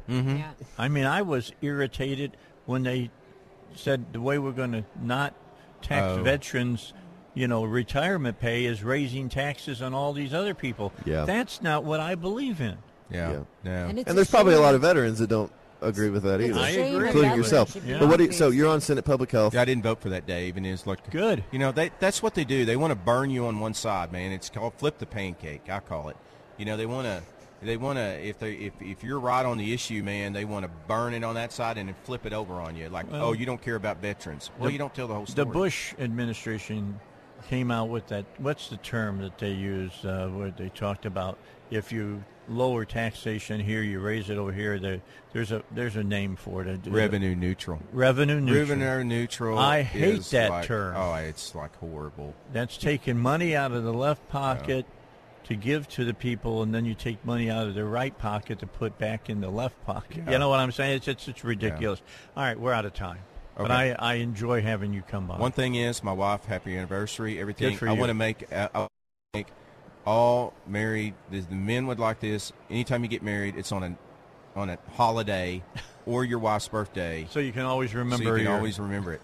And happy and one less occasion you have to buy gifts for because you just combine it. Right? You probably hadn't thought of it that way. That's saving money. Saving money. Look at 10 years. Good conservative. Look at that. Yeah. All right. Let's just get it. We appreciate you, Senator. Thanks for coming by. Okay. Here on the Dave Elswick Show. Simone, you guys got something coming up on the 28th. Quickly. It's an evening with FAIR, Federation for American Immigration Reform. It's a $35 reservation, includes an Italian buffet. It would be great. It's the Chenal Country Club, and there will be more information on this. It starts at 5:45. The buffet is at 6 p.m. So there will be more information on this coming up. Yeah, we'll talk about this because they're doing it in Faulkner County as well. between the two counties, you're going to learn a lot about illegal immigration here in this country. Yeah, and it's a really important subject we need to deal with now. All right. Appreciate you for coming in. Yep. Thank you so much, and we'll let you get out. And I got Heather, and we got Jenny coming on. Nick is going to be here for another hour, and then Senator Hammer and Representative Wing will join us here on the Dave Elswick Show. All right, let's get back to it. We're in the 9 o'clock hour already, Nick. We've done 2 hours. Time flies when you're having fun. It does. It's been a good time. Yeah. I don't know if you guys heard Nikki Haley today. She threw her hat into the presidential election. Oh, okay. So she put out a tweet today. She's going to make it official tomorrow. I saw that. And you know why she did that? Because it's my birthday tomorrow. I mean, I think it should be a national holiday. Your birthday? What number? It should be. And 70, man. Wow. I'm going to be 70 That's a years big old. deal. Yeah, we having a party? I look in the mirror in the morning. I go, "Who are you?" Yeah. I don't recognize that guy in the mirror anymore. But yeah, I'm going to be 70 years old tomorrow. That's a big well, deal. happy birthday. Happy birthday. Everybody, my family's going to have a birthday party for me, but it's going to not be until April. And I said, what is it? You're just waiting to see if I kick off before we get to there so you don't have to put any money out for it. So anyway, no, that's it. It is my birthday tomorrow. I'm looking forward to it. And I'll be working just like I always do. I'll be in the studio doing my thing because Wednesdays are when I have Congressman Hill and Congressman Westerman on. And I always talk to them on Wednesdays. They asked me from Hill's office what I wanted to talk about. I said, "Look, the balloons." That's what I answered back to them. And then I want to talk about, I don't know if you guys heard about this, President Biden wants to use Medicaid money now to allow people who are on Medicaid to buy food, as though food stamps is not enough now. Yeah. You got to have more money Right. from Medicaid. Hey, ask him about Massey's bill that he just put out today. Move up on the mic then. To abolish the Department of Oh, I Education. saw that, yeah. Yes. Ask him about that. Yes. I don't know if that's going anywhere, but I got to see that. All of those big departments like that, EPA, Education Department, rid of all the that three-letter all came agencies. during my early years when I was in my 20s. I thought it was stupid then, and I think it's stupid now. The only reason they have those departments, well, one, to grow government, but two, it's so that the elected officials don't have to vote on any of that stuff. So they're not held responsible That's a good for point. what the EPA or the Education Department does. Right. But It's then ridiculous. they can have hearings and call them in and wag their finger and at them and tell them, castigate them. you did And a then really bad nothing thing. happens. That's right. That's right. Yeah. Well, they had a hearing. They had a hearing. Good job, guys. Yeah, what can I say? It just, pardon me, I know that some people don't like this terminology, but it pisses me off. Yeah. I mean, it really does. It irritates me beyond end. Heather knows this. She's been on when I've gone on a rant before, and it does. It irritates me. It really, really does. So, Heather, you're down here on your own dime doing lobbying this. for the taxpayers. Yeah, you gonna run again? No, I'm not. Not in my district. Not Oh, mine. you just It's don't. too, it's too blue. It's too blue, huh? It's too blue. Need to move. Yeah, maybe. Move somewhere where it's red. Yeah, my kids need to get a little bit older. It takes a lot of time to run for office. Yes, it does. Yeah. Right now we have a supermajority Republican, so I'm just willing, and happy to work with them. Okay. All right. So, what are you pushing besides So, stay out of today my wallet? So today I'm actually up here to testify against Wooten's bill, Representative Wooten's bill, Oh, which is the poison pill bill. it's the House Bill 1205, and it talks about the transportation. Yeah, it's a poison pill bill. That's all it is. It has superintendent written all over it. Yeah. So basically, I researched it, and I thought that public schools actually had to provide transportation. And then I came across this law, and it is Arkansas Code Title 6, Chapter 19, Section 102. And the subsection A, it states that the board of directors of each school district in the state is authorized to purchase vehicles and otherwise provide means for transporting pupils to and from school when necessary. So the word authorized is not the same as Required. So the public schools don't even have to, No. they don't even have to transport kids. So why would we require private schools to do so? I want to freak people out here. When I went to school, they didn't have bus service like that. Right. You know what they had? They had city buses. And you could buy tokens. And then if you wanted to ride to school, you could. And if you didn't want to ride to school, you didn't have to do it. I walked to school. Yeah. Uphill both ways. Right. I'm just saying. In the snow. In the snow. Exactly. But seriously, I was about 1.5 miles, and we. Well, and I don't know if he amended I saw he amended the bill. I don't know if he fixed this or not. But the original version of the bill actually was going to apply to public schools. Yeah. And so they dropped like a $300 million fiscal note on the bill because I think his intention was just to go after private schools and try to make this big point. But he didn't read. I don't guess he read his own bill closely enough, or he made an error drafting it, and it actually was going to apply to every public school in the state of Arkansas, which was going to cost taxpayers hundreds of millions of dollars a year. If you want to get your child to school, you will take your child to school. I am a prime example of that. So I live out in Chenal. My kids go to school in Bryant. So I drive from Chenal, West Little Rock area, to Bryant, Arkansas 4 times a day. I'm in the car for 2 hours commuting my kids back and forth. But Heather, you're one of those people who make tons of money. Oh yeah, absolutely. I'm super wealthy. And here's the kick. So the public school that we are zoned in right now, they are charging $15,000. They are collecting $15,000 per child at the school that I am zoned in. My private school is only charging $5,200 per child. See, this is what I'm excited about. And Jen, let me ask you if you feel this way too. I think they're talking $7,500. Is that kind of what they're talking about here in the state? So that will pay my tuition. We don't know yet, for sure.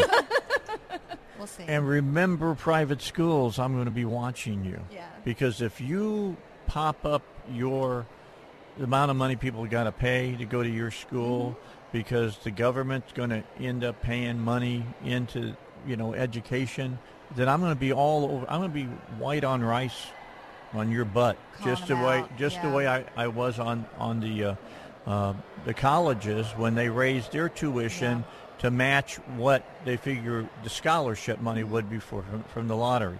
Right. Keep it where it's at, so parents really do have a choice. Yeah. Right. Do you agree? I totally agree. I think the thing about this big omnibus bill is still we don't know, and so we're hearing ballpark numbers. What will it include? What will it not include? And so I think sometimes at Conduit we're just like, well, let's just wait and see the bill before we can really. Well, that's all you can do. That's all you can do before we throw support behind it. But I do think that all of the points that have come out are great, and yes.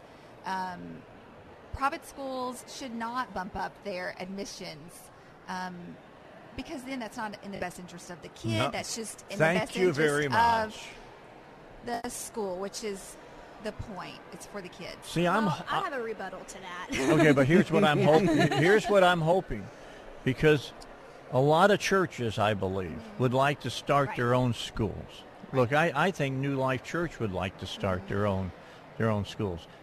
They can't because they don't have the seed money. This gives them the necessary seed money to start, and I hope that they will do so. And then let's not say $10,000. So now that the parents got to come up with another $3,000 or something. I think it'll be interesting to see how they handle these schools, private schools that want to pop up, like you're talking about New Life in Ohio. I think it's Ohio. Y'all correct me if I'm wrong, but. Private schools are running into issues with their accreditations. And so I think it'll be interesting to see how Arkansas handles it with the new bill. Will those funds only apply to accredited schools, or will it be open for micro-schooling, that sort of thing? I think that's going to be an interesting point to watch. If it's not open to micro-schooling, there's going to be a war, because there's a lot of people want to see micro-schools do well. Go ahead. I was going to say, I agree with you on some parts, but I do believe that we have a free market for a reason. So I think what will happen is what we are seeing right now, Baptist Prep in Little Rock has just opened up two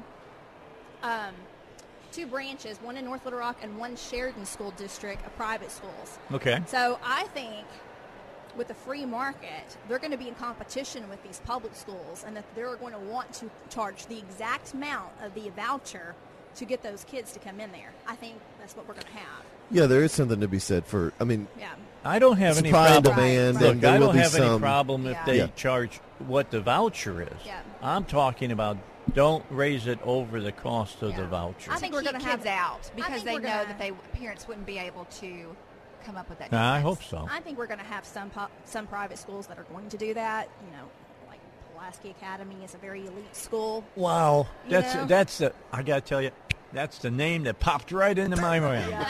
Now, be honest. I mean, they're like the Notre Dame of public schools or, well, there or is private schools. Right I mean, now. just again, kind of devil's advocate on this, but I mean, there is limited space, right? And so they're going to have to. There's going to be some elasticity in the market when this first comes through. Some schools are probably going to raise their prices, but as more schools pop up and Baptist Prep and other schools start to expand, you'll see the prices probably start to come back down, just like they would Here's in any the other only market. thing that I can tell you that's in that bill.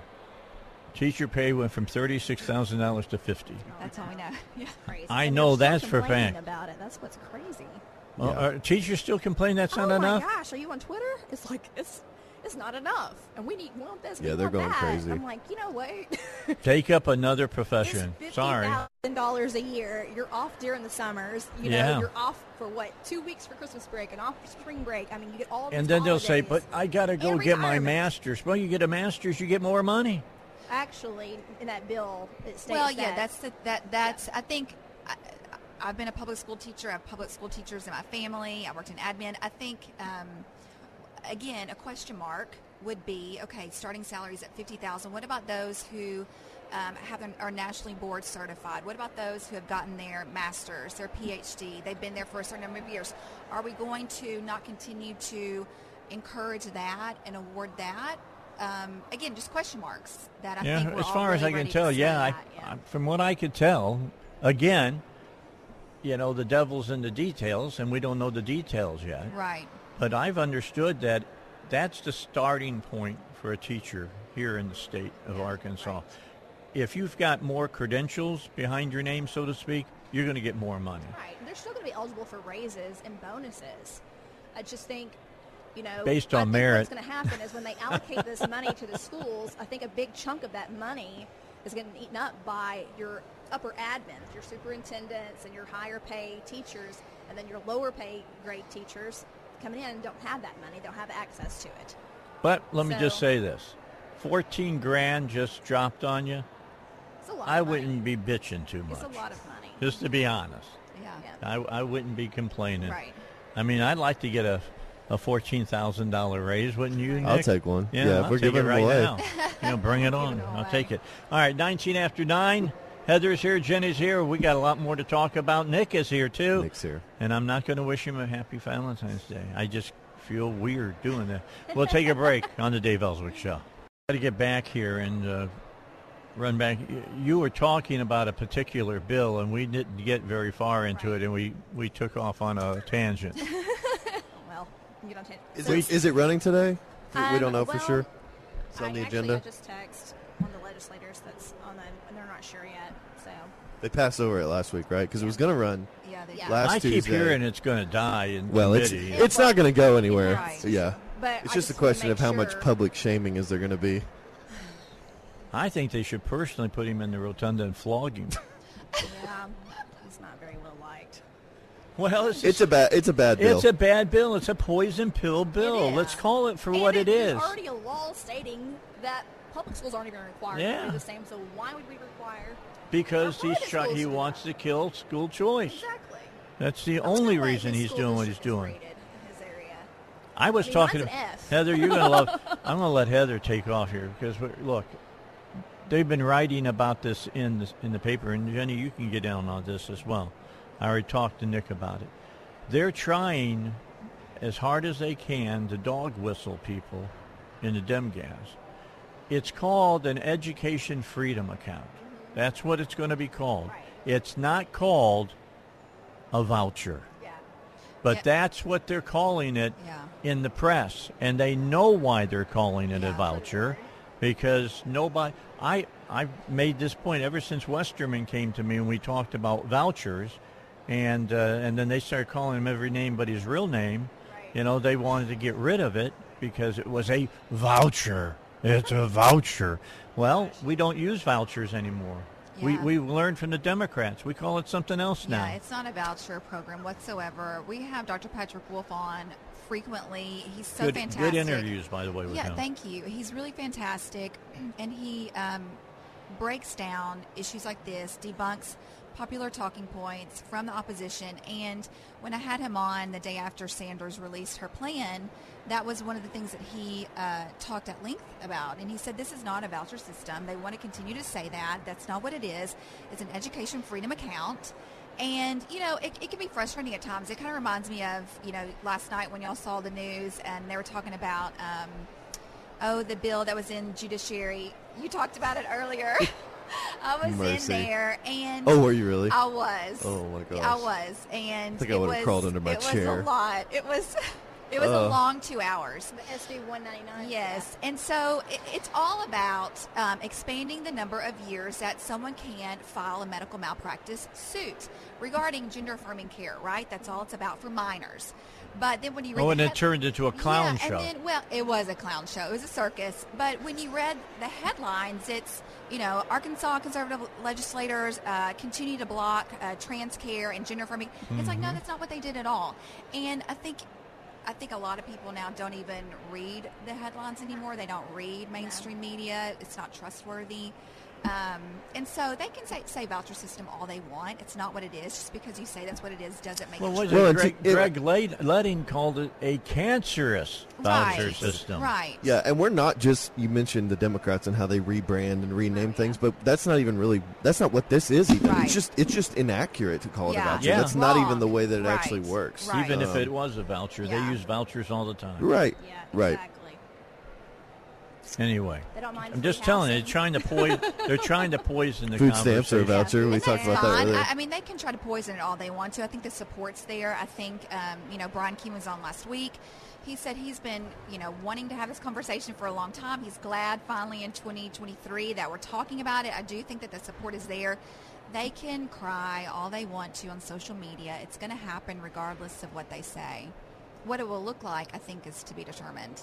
Well, I think it's going to be what we're hoping for. I really do. I think this is what I like about Sarah, personally. Look, I had my issues with Asa. Everybody knows I had my issues, but I always... Did you really? Yeah. I always... Conduit did not.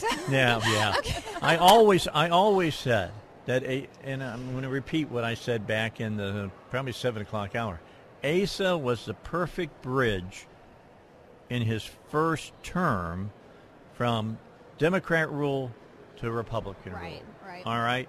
I'm glad that we didn't elect somebody into the governor's race who would have been a hardcore Republican like I am and tried to bring about the changes that I would have tried to bring in before people were ready for them. Yeah, it would have happened. There would have been a war.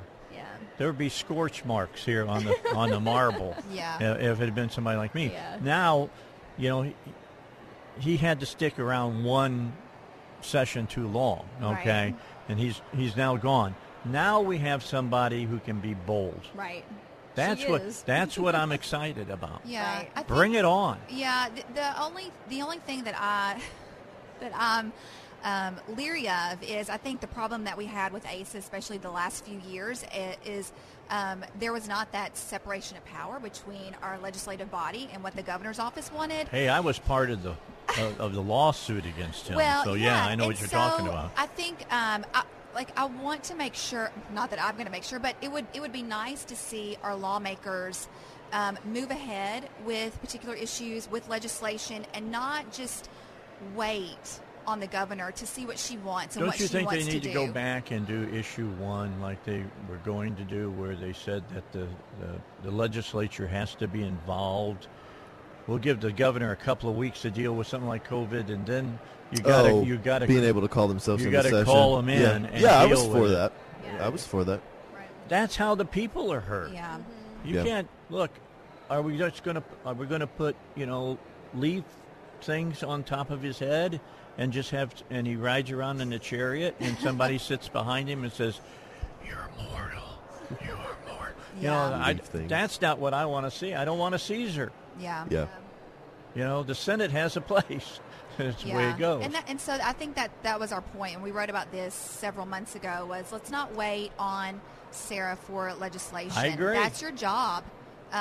You write and pass bills, and she signs them into law. And so I think that, again, we're super encouraged by Governor Sanders. I think that what she is saying is really wonderful, and some of the EOs that she's already passed are fantastic. But let's see our lawmakers really let's step see the out. bills. Yeah, let's see the bills. Bring it on, guys. Specifically, Come tax on. relief, tax cuts. No more blaming on Sturch and on samples. You can't. They're gone. I'm just saying they're gone now. They're finished. All right, we got more to talk about. Stick around. Been a half hour. This has been good discussion. Love it. We'll be coming back more here on the Dave Elswick Show. I've got. I'm not sure who. I guess we just got news coming up. We got Hannity's taken care of. We're taking care of Bill O'Reilly. So it's just going to be news. We'll have news for you coming up here in just a moment on the Dave Elswick Show, third floor, outside the House chambers in the Capitol.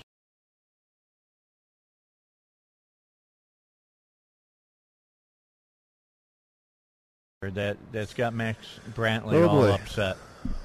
I haven't read the piece, but if it's got him upset, which time?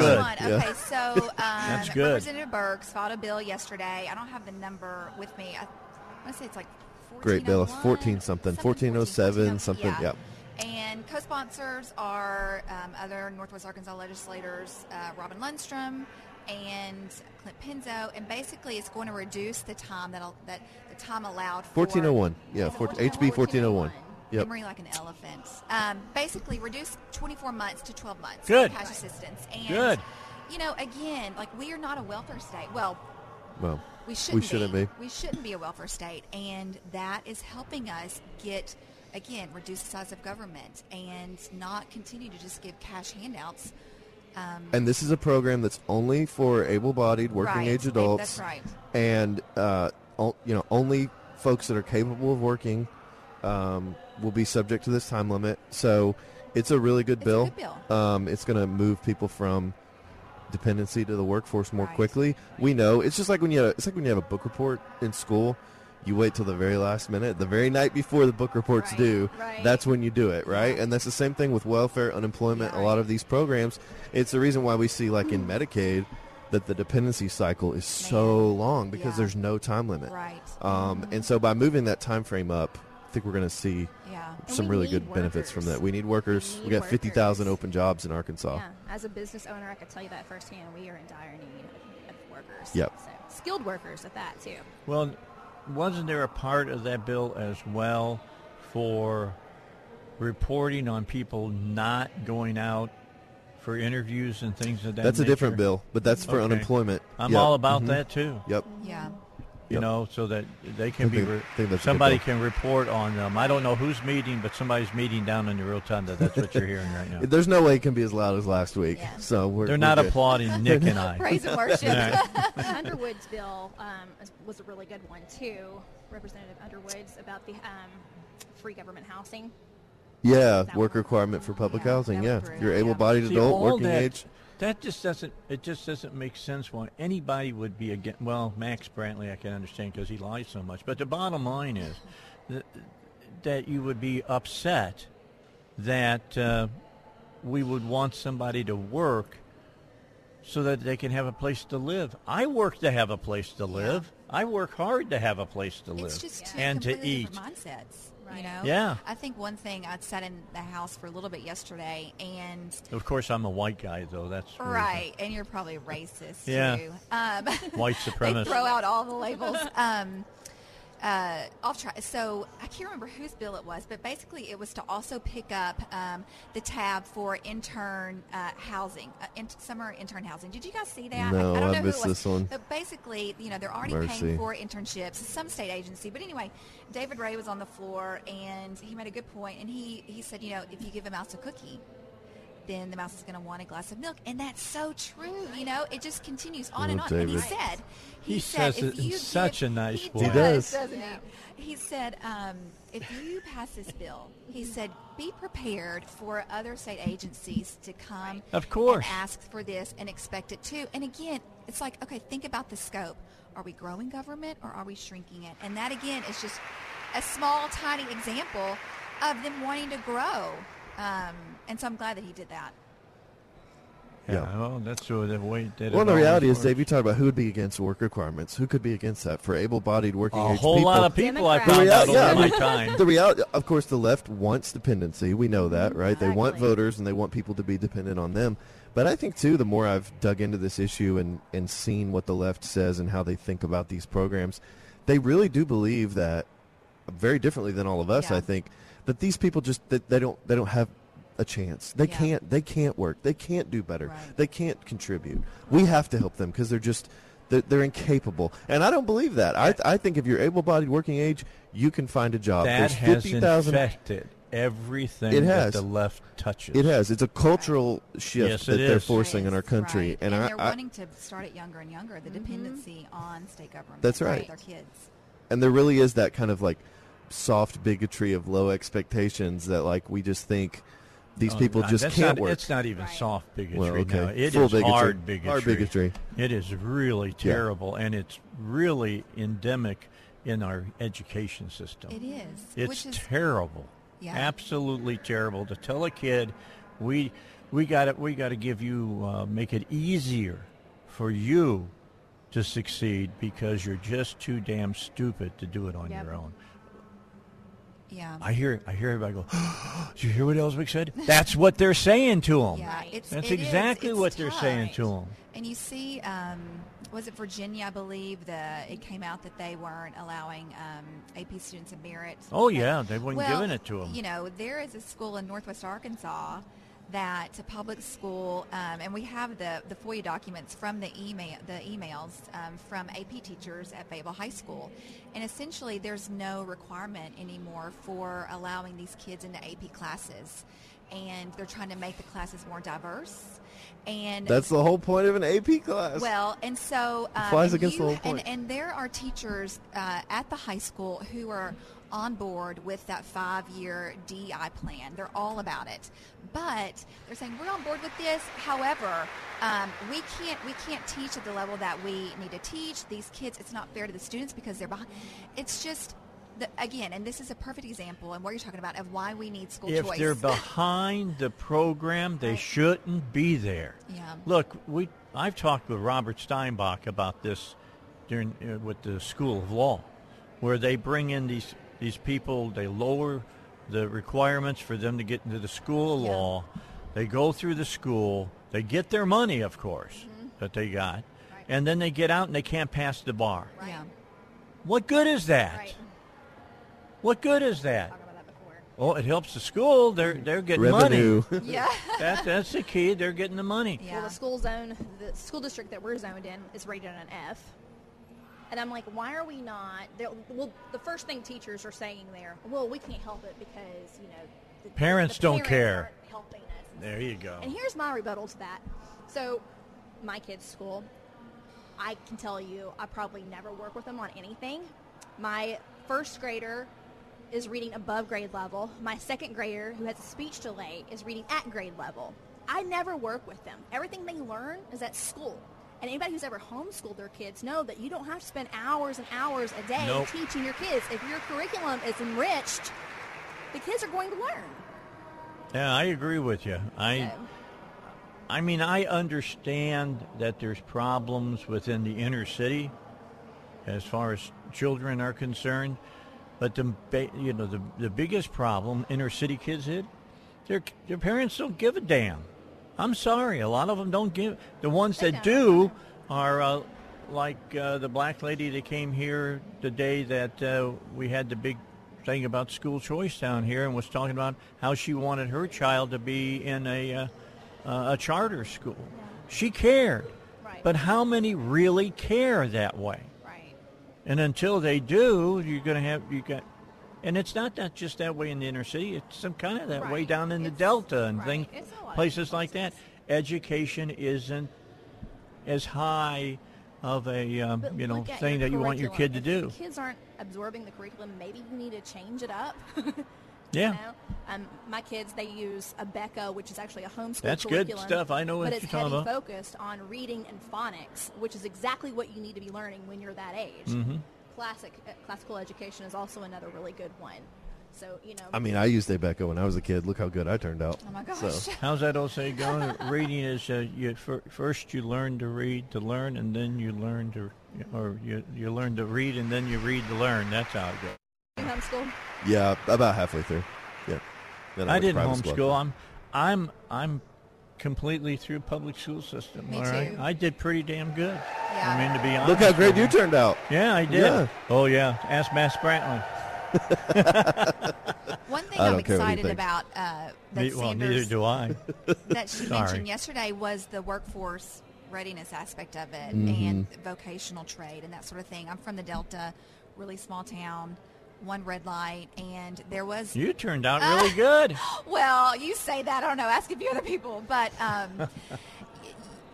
in Hamburg, even today, their vocational program is so strong because not everyone's going to go to college. They can't afford college. And so I think that is one thing that I am excited about, the trade programming, vocational issue, and really equipping these kids in different ways. Well, I agree with that. Awesome.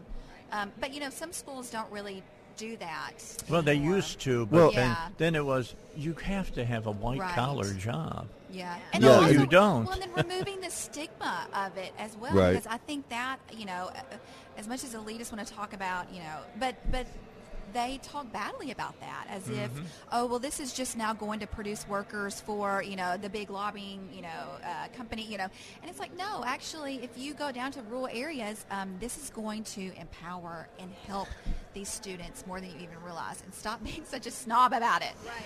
Well, it'd be nice. I'd like to see more kids, go in and learn how to be mechanics, technicians now, because that's what they are, because there's so many computers on cars and stuff. You can make a good living of $75,000, $80,000. Oh, yeah. Absolutely. Doing Totally. that. Absolutely. So why not? A long time ago, you used to be able to get your beauty license, like your cosmetology license, while you were in high school, and now you have to. I mean, that was years ago. But I've talked to people who've been in the field for a long time, and they're like, well, I became a cosmetologist when I was in high school. It was a trade, like they learned. Yeah. So kind of like they had shop class. They Yeah. had beauty school. I had shop class. I did Hamburg too. still has shop. I Home took ec, all metal of it. shop, I took wood shop, and Yeah. I took mechanical drawing. Right. I didn't take, the shop for going into cars and stuff because I already knew how to do a lot of that stuff. Right. The whole shade tree kind of thing. But, that's stuff that we got to have, but we demonized blue collar We working. do, yeah. We and that's really a backbone did. of our country. Yeah. Right there. So, Yeah. We need a lot of, air vac guys, and we need people that can work on cars, and we need plumbers. Your toilet back up, you need a plumber. I'm just telling you. There's a We joke. got a big shortage There's a of joke plumbers. that goes along with that with a doctor, but I forget how exactly it goes. But anyway, that's really good about. well, listen, my dad was a plumber. He was a plumbing contractor, and I can remember as a kid, they'd be like, "Ooh, you're," and my dad would always say, "I'm laughing all the way to the bank." That's To the right. bank. Absolutely. So Absolutely. I learned that early when I was a kid. I was over across the street at the Westerfields, who you guys don't know, but I'm just going to give a name to them. And in the back, they had a septic system, and there was a guy there that was working on the septic system. And I was standing back with my dad, and my dad was trying to learn something. And I'm standing there, I went, oh, what just my father whacked me on the back of the head, kind of like an NCIS. You know how the nozo gets whacked in the back of the head all the time? I get whacked in the back of the head, and my dad said, he's working. There is worth that he's working. And I learned that young from my father. That's good. He whacked me a good one, man. Luckily, I deserved it. Luckily, I didn't fall into the septic tank. That would have been pretty disgusting. All right, quick break. Come back. We'll finish it up for this hour. Next hour, Kim Hammer's going to be here. Carlton Wing is going to be here. We're going to talk about all of the voting integrity bills that they have pending. There's like 25 of them. You heading down to your committee?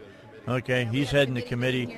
Ladies, stick around. We got more to talk about here on the Dave Elswick Show. Jenny, what's going on with Conduit? What are you guys up to? Yeah, absolutely. So we are coming out with our weekly legislative reports. We will track the bills every week.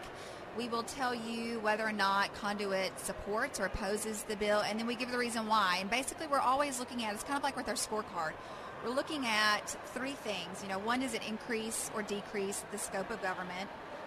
What about government dependency? Does it increase or decrease that? And then also transparency. And so that's kind of how we look at the bills that are moving through. We focus mainly on economic and fiscal issues. We will take a look at some social issues. We leave that to Family Council and Jerry Cox. They do a fabulous job of that. And so, again, you can get our weekly legislative reports. They're online at conduitnews.com, or you can subscribe to our emails. You'll get them right there in your inbox. And then also we're finishing up our Follow the Money report for this past primary election. That's always a really fantastic tool. Yep. We'll go through every candidate, and you will see everyone who funded their campaign. And then we'll also break it down, top 5 corporations, who lobby, that sort of thing. And so it's great to see when you're like, why did he vote that way on that bill? And then you're like, oh, okay, I see who his big donors are. So that's going to be coming up soon. And then, we're watching as we're doing our legislative report, weekly legislative report. Those bills will ultimately go into our 2023 legislative scorecard. And so that is that's a big thing. We score all of the bills, and then we score the legislators on how they voted. And so, it's one thing for them to get on Twitter and say, school choice is fantastic, or, let's do tax cuts. But then when they are actually pressing the button, what do they do? Well, it's beyond just pressing the button when they're on the floor. Yeah. It's what are they doing in the committees that they're Absolutely. in. And I know that you guys report on that as well. We do. And again, I saw someone vote present yesterday, and I thought, I know why they voted present. And a non-vote or present, we also count that as a no vote because you're still taking a stance even though... Oh, yeah. And so just be on the lookout for our Follow the Money report, our scorecard, and then sign up for our legislative weekly updates, and you'll have all the details. Well, and that's important. Look, don't come to me and complain if you're not at least trying to be educated about what's going on. Right. And education starts with knowing what the Constitution says, not what somebody told you it said. Right. Read it, understand it, and then, pay attention. Right. Yeah. Well, Democrat Ashley Hudson, the girl that I was running against, she, claimed that she was for school choice, but when it came down to it, she votes against it. But here's the trick. She has her kid in a private school here in Little Rock. Of course.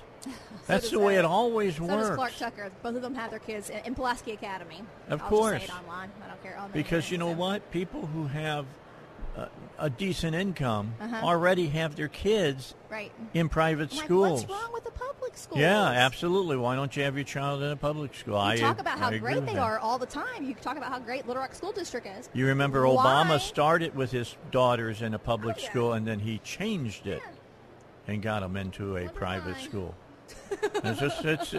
It's been that way forever. I mean, forever. Because it's not a secret. Right. We all know that private schools typically are better. Now, I'll always hear the people in the public say, that's because we have to take all the kids in the private schools, cherry pick the kids that they take and all of that. Do your research. Yeah, that's not true. Private school, they work with the Second Chance Ranch kids, which are foster children. So, don't tell them what their background is. Yeah, good folks, by the way. So, as far as, there being a level of poverty in that school or kids that are not as privileged as, I would say, even just my kids, that's totally debunked. Yeah, I don't get it. By the way, we were talking just a moment ago about voting integrity, which I'll be talking to Hammer and to Wing about here in a moment. And I think that we got to make the necessary changes right now with the voting system that we have, because it's what we have. I know Colonel Reynolds has been out wanting to go back to paper ballots. I think he's got some legitimate points. Yeah. I would like, personally myself, I'd like to hear a debate between both sides and to figure out which way that we want to go. I mean, I agree. I don't like the machines because I see those numbers at the top. I don't see names that I voted for. I see numbers. Yeah, So are those the real numbers, or I'm questionable enough that are they screwing me? There just needs to in be some doing kind that? of checks and balances. I going agree. On where you can say, okay, get a receipt whenever you vote. This is how I voted. Then you have a place you can go look on the internet and see how you voted and see if it matches up. Now he's gotten one. So- He's gotten one county to agree with Cleveland him thus County, far. Yeah, right. He was they've on. agreed, and he's going. Yeah. He's working District 2 right now. That's where he lives. So we'll see. How that goes along. pass Today the he's down in Florida. Today he's down in Florida talking with the former president. Awesome. He's talking with former President Trump, doing some work down there. That's I asked him today, tell the former president we'd like to have him come up here and speak in Little Rock again. Wouldn't that So be we'll fun? see if we can get him to do that. I would like to see. Look, I'd like to see us be the whistle stop for all the candidates Yeah. for the Republican Party. To be honest, I'd love to see think it's gonna DeSantis come here. Yeah. I would love to see Nikki Haley come here. I really would like to see Tim Scott come here He's great, right? and have him speak. Oh Yeah. yeah, he's great. I'm getting ready to go to CPAC in a couple of weeks, so I saw that Carrie Lake's going to be at CPAC, so she'll be throwing red meat around. Carrie so. Lake, Carrie Lake promoted Colonel Reynolds' tweet about paper ballots and Yep. voter integrity, and I think it's a valid argument. I guess my thinking is, why can we not do both and then compare those results for extra verification? So I agree with you. I think let's bring everyone to the table and talk about it. That's how great legislation happens. is when you Look, bring I've us to never, the table. I don't claim to know everything. I know a little bit about everything, but not enough to do any good sometimes. But I just like to sit down and talk about it. Yeah. And I want to learn about it. And we'll open the microphones up for them to do that. Heather, you're looking great. Thank you. And I'm glad that you're here. Yeah, that's true. When I would see you were walking around in the fog. Jenny, thanks for coming Absolutely. in. You're Thank you always for having welcome us. to come by. Yeah, absolutely. Really appreciate it. I like your interviews that you do on Conduit. I really do. Thank you. All right, a break, and then Kim and Carlton are supposed to be by here on the Dave Elswick Show. Now, a lot of committee meetings going on right now, and we'll get some feedback on those as I hope this hour goes on. Waiting for Senator Kim Hammer to stop by. I want to talk a little bit with him about election integrity. He and State Representative Carlton Wing are working on a package. They won't be carrying all of the bills, but they're helping the bills be put together that are going to be presented here at the legislature, dealing with election integrity, and it's something that needs to be taken care of here over the next couple of months to get ready for the election coming up in 2024. I mean, we got 2 years, but we would like to get this done before then. And then we do have what's going on with Colonel Conrad Reynolds dealing with paper ballots, and what he's saying that it's better than doing the computer ballots. And I know that I was talking to State Representative Carlton Wing on Saturday, and I gave his number to Colonel Reynolds, and I gave Colonel Reynolds State Representative Wing's number, and I'm hoping that they'll get together and talk and discuss this whole policy of whether we want to stay with machines or whether we want to go with paper ballots. I see positives on both sides, but when I sit and weigh them out, I don't know which side has the most weight in their favor. I know that my background as far as paper ballots have gone, where I grew up at, widespread fraud was something that went on a lot of times. I always make the joke about my father, who I said never voted for a Democrat until he died up in the Chicagoland area. And a lot of that is true, because I don't know for a fact, but I know they don't clear voter logs all that often up in that area, and they know that there's X, Y, and Z amount of people that are on the logs that are not still walking the face of the earth, and so they find out who those people are, and those people continue to vote. And it's fraudulent. It shouldn't happen, but it does. I grew up outside of Chicago, just so you'll know. It is a foregone conclusion where I grew up at that Mayor Daley, the boss, the old man, so to speak, delivered the 1960 election to John F. Kennedy instead of Richard Nixon. It was that close, and Cook County was the fulcrum of making the win happen, and the mayor was involved with the labor unions and was able to make some votes appear and some votes disappear. Just so you might want to read a little history about that election and know more about what was going on as far as the politics of that time and the politics still today that occur in the Chicagoland area. But what can I tell you?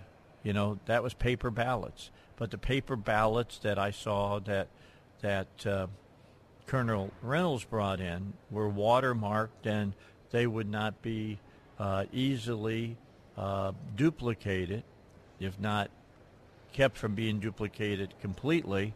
And so that would get rid of one of my concerns.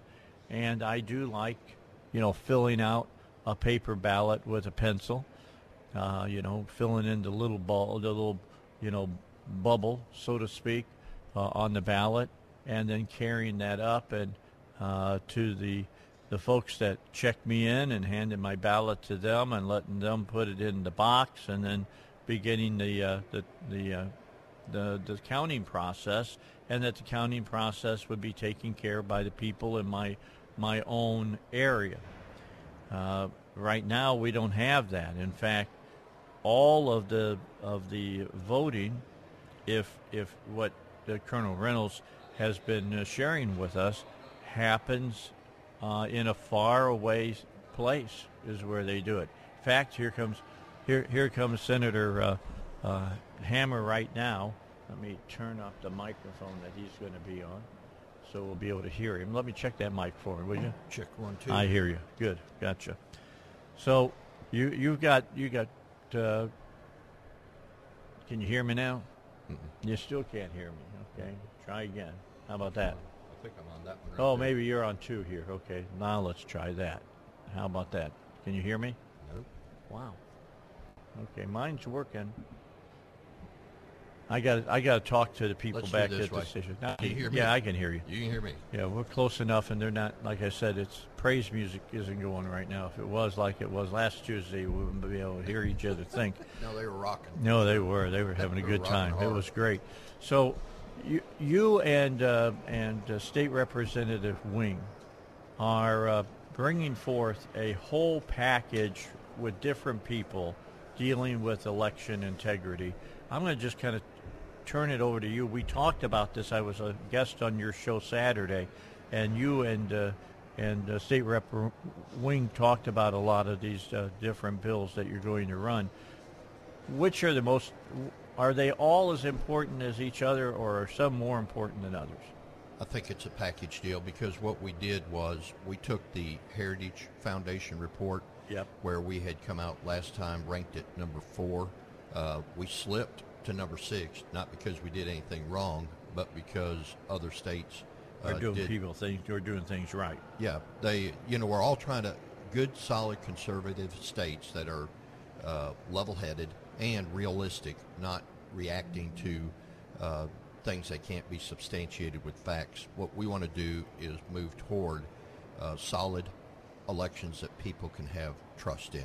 And that's the overall goal, is when people vote, do they feel as though their vote has been protected, and can they trust the system? And so we took the Heritage Report and we modeled our legislation after that. Now, there's a couple pieces that are not modeled after recommendations of the Heritage. Okay. There are a couple pieces that, in response to some things that are out there, we crafted some legislation that said if this is what people want, then here are the bumper guards, here's the guardrails that needs to occur within.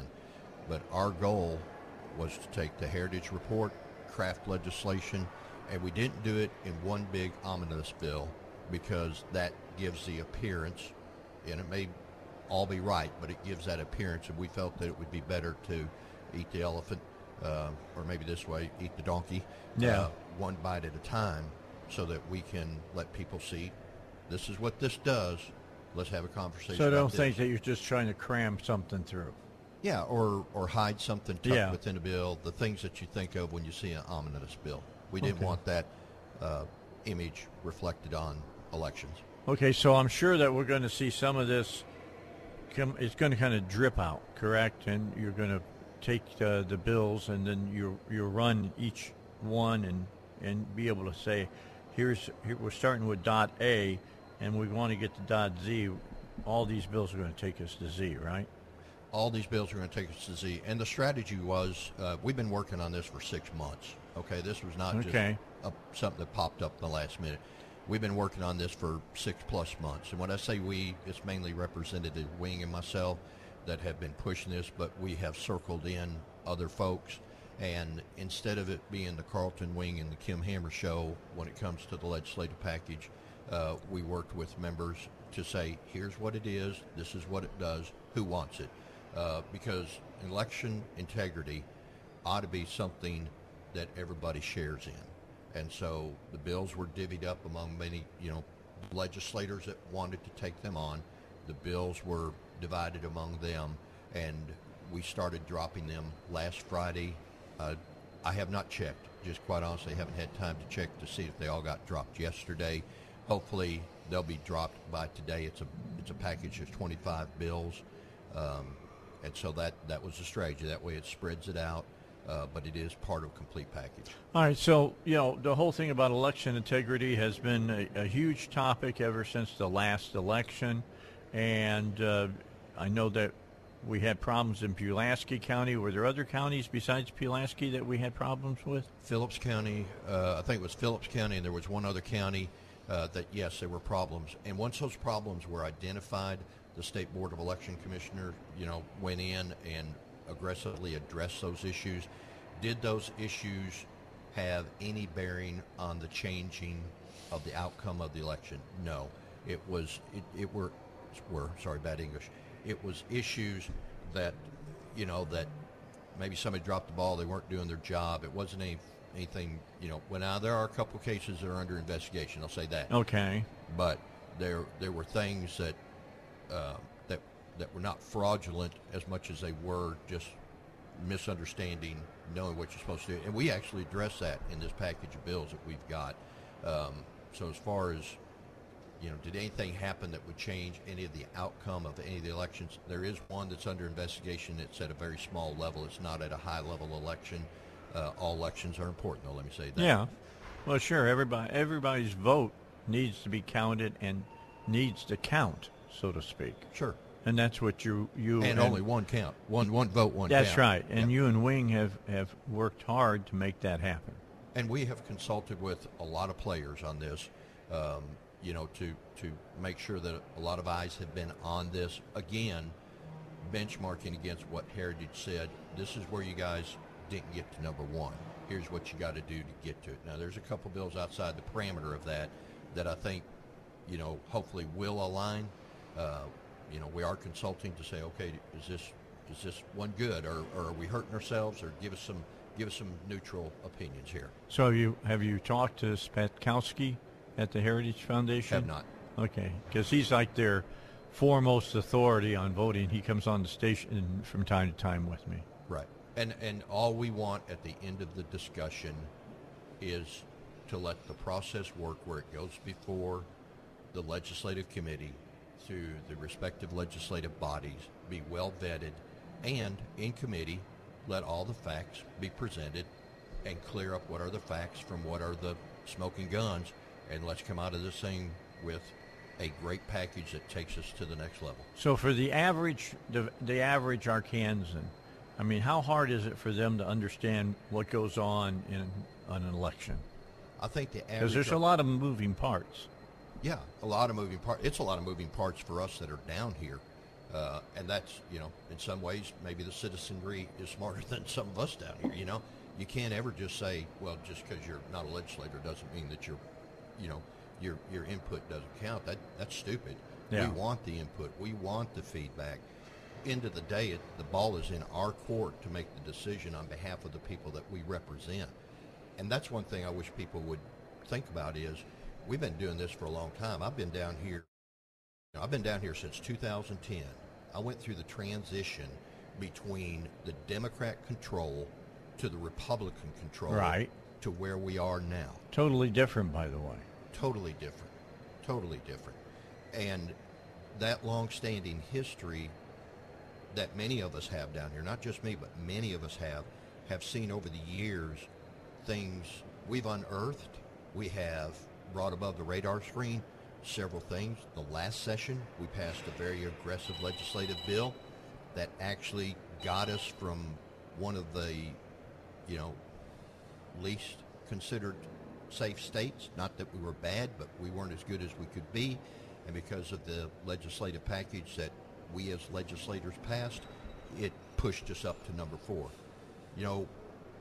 There has to be some consideration that we're not trying to do anything down here to hurt the process.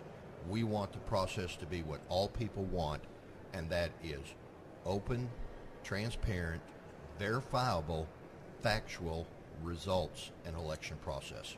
Okay, that makes sense. So, are there any pieces of legislation in this 25, bill consortium that you have here that you think are more important than others?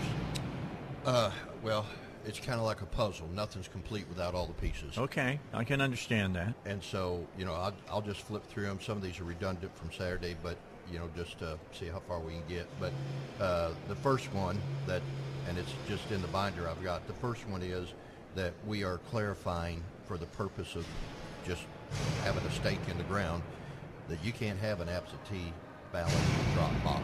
We don't want an empty drop box sitting out in a tent like some other states did. And we learned a lot of this from what happened in other states, and we are trying to be proactive in making sure that it's not allowed in this state. So, there is going to be no unmanned ballot boxes sitting around out there. Well, that makes sense because there's a whole lot of them sitting there. You look at what's going on in Philadelphia, there's a lot of them. Right. And we don't want that. Right. Because what does that lead to? Yeah. Question marks. Leads to question mark. The other one is an act to amend the prohibition on delivery of unsolicited absentee ballot applications to electors. We want to make sure that if there's an absentee ballot that's going to be delivered, one of the things that we have done is gone in there and said you have to have the identity of the person that is delivering the ballot, but you also have to have all the other things that are in place. We want to make sure that that absentee ballot has good accountability, where somebody isn't going out there and filling out an absentee ballot. They sign that they filled out this absentee ballot for somebody, because one of the things we'll get into is we're beefing up the investigation.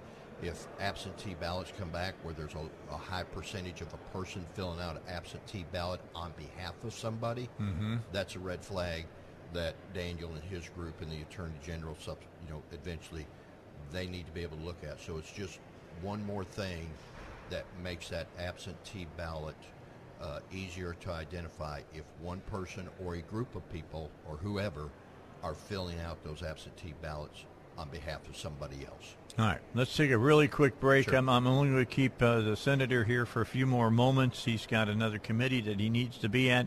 I've just been notified by the Representative Wing that he can't make it because he's in the Education Committee. There's a bill that's pending that he wants to be there to vote against. And he needs to be. And so he needs to be there. So we'll be back in just a moment. It's Dave Elswick Show, third floor, House side in the state capitol. All right, we continue here on third floor outside the House chambers in the state capitol.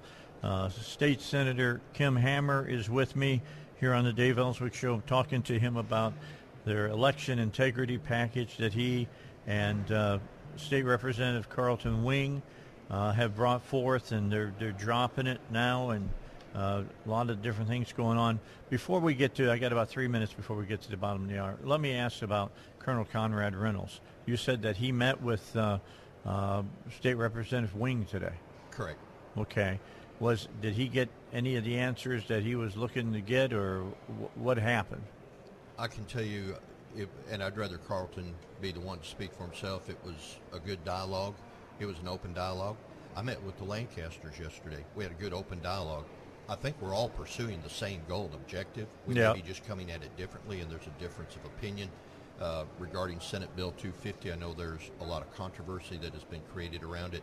The only thing I want to say about that is that my positions will be spoken openly in the committee when it's heard in the committee. I think that's the best way to respond to all the inquiries about it, and that is when we have the committee meeting and everybody can hear all the facts at one time in an open environment to where everybody individually can interpret for themselves and arrive at their own individual decision about whether Senate Bill 250 is a good bill or not. And so I'm going to reserve all my comments to be shared openly in the committee where everyone will have a chance to come and speak and everybody can hear it at one time. Well, that's a good way of doing it. I mean, that is exactly the way that's the way it's supposed to be done, isn't it?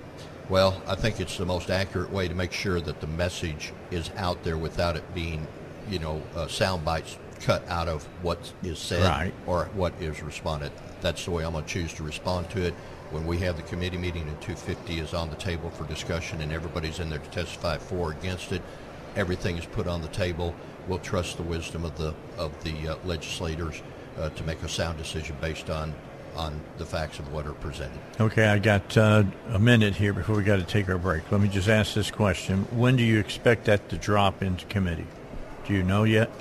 Don't know. I want it to be quick, but I don't want to be too quick to where everything isn't, prepared for the committee. Not to be tongue-in-cheek, but I'll tell you this. There'll be a request for a special order of business. I don't want this to be one of those things that's done 10 o'clock at night or 6 in the morning. I want everybody to know when it's going to happen because then everybody can hear it for themselves and make an independent decision based upon what is presented and what is backed up to what is being presented. All right, great. We'll make sure that we let everybody know they can go on the internet and they'll be able to watch it. I'll tell you, it will not be in the next week, okay? Okay. That way I'll give it to you. You'll have plenty of time to promote it out. All right. Let's take a break. We'll come back and I'll finish up, or do you need to run? I'll give you 10. All right. We'll be back with more in a moment. All right, back with you. I just got a few more moments left with State Senator Kim Hammer. We're talking about this large cache of bills that are being 25 bills to deal with election integrity. Why so many bills? I mean, do we really have that many problems? There are issues that we have identified that we feel, and some are small, but some are, big issues. And again, instead of putting it all in one bill where everybody, would feel like something's being hidden in there, we just chose to, some are small bites, some are bigger bites. But we just felt it was the better way to handle it. So each one of the bills that has been filed either is in response to what the Heritage Foundation said you're lacking, number two, things that we've seen happen in other states that we want to be proactive and get ahead of so that they're not allowed in this state. Or number three, yes, some things that we've identified that are problematic based on historical, evidence presented, and we want to make sure that those are addressed.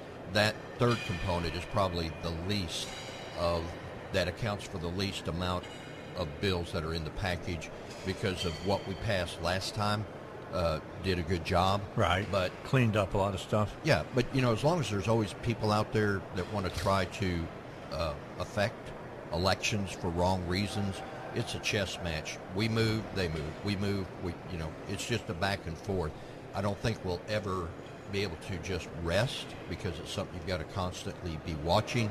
But I do think after this time, you're going to see the number of bills go down because of the things that we're putting in place. Okay.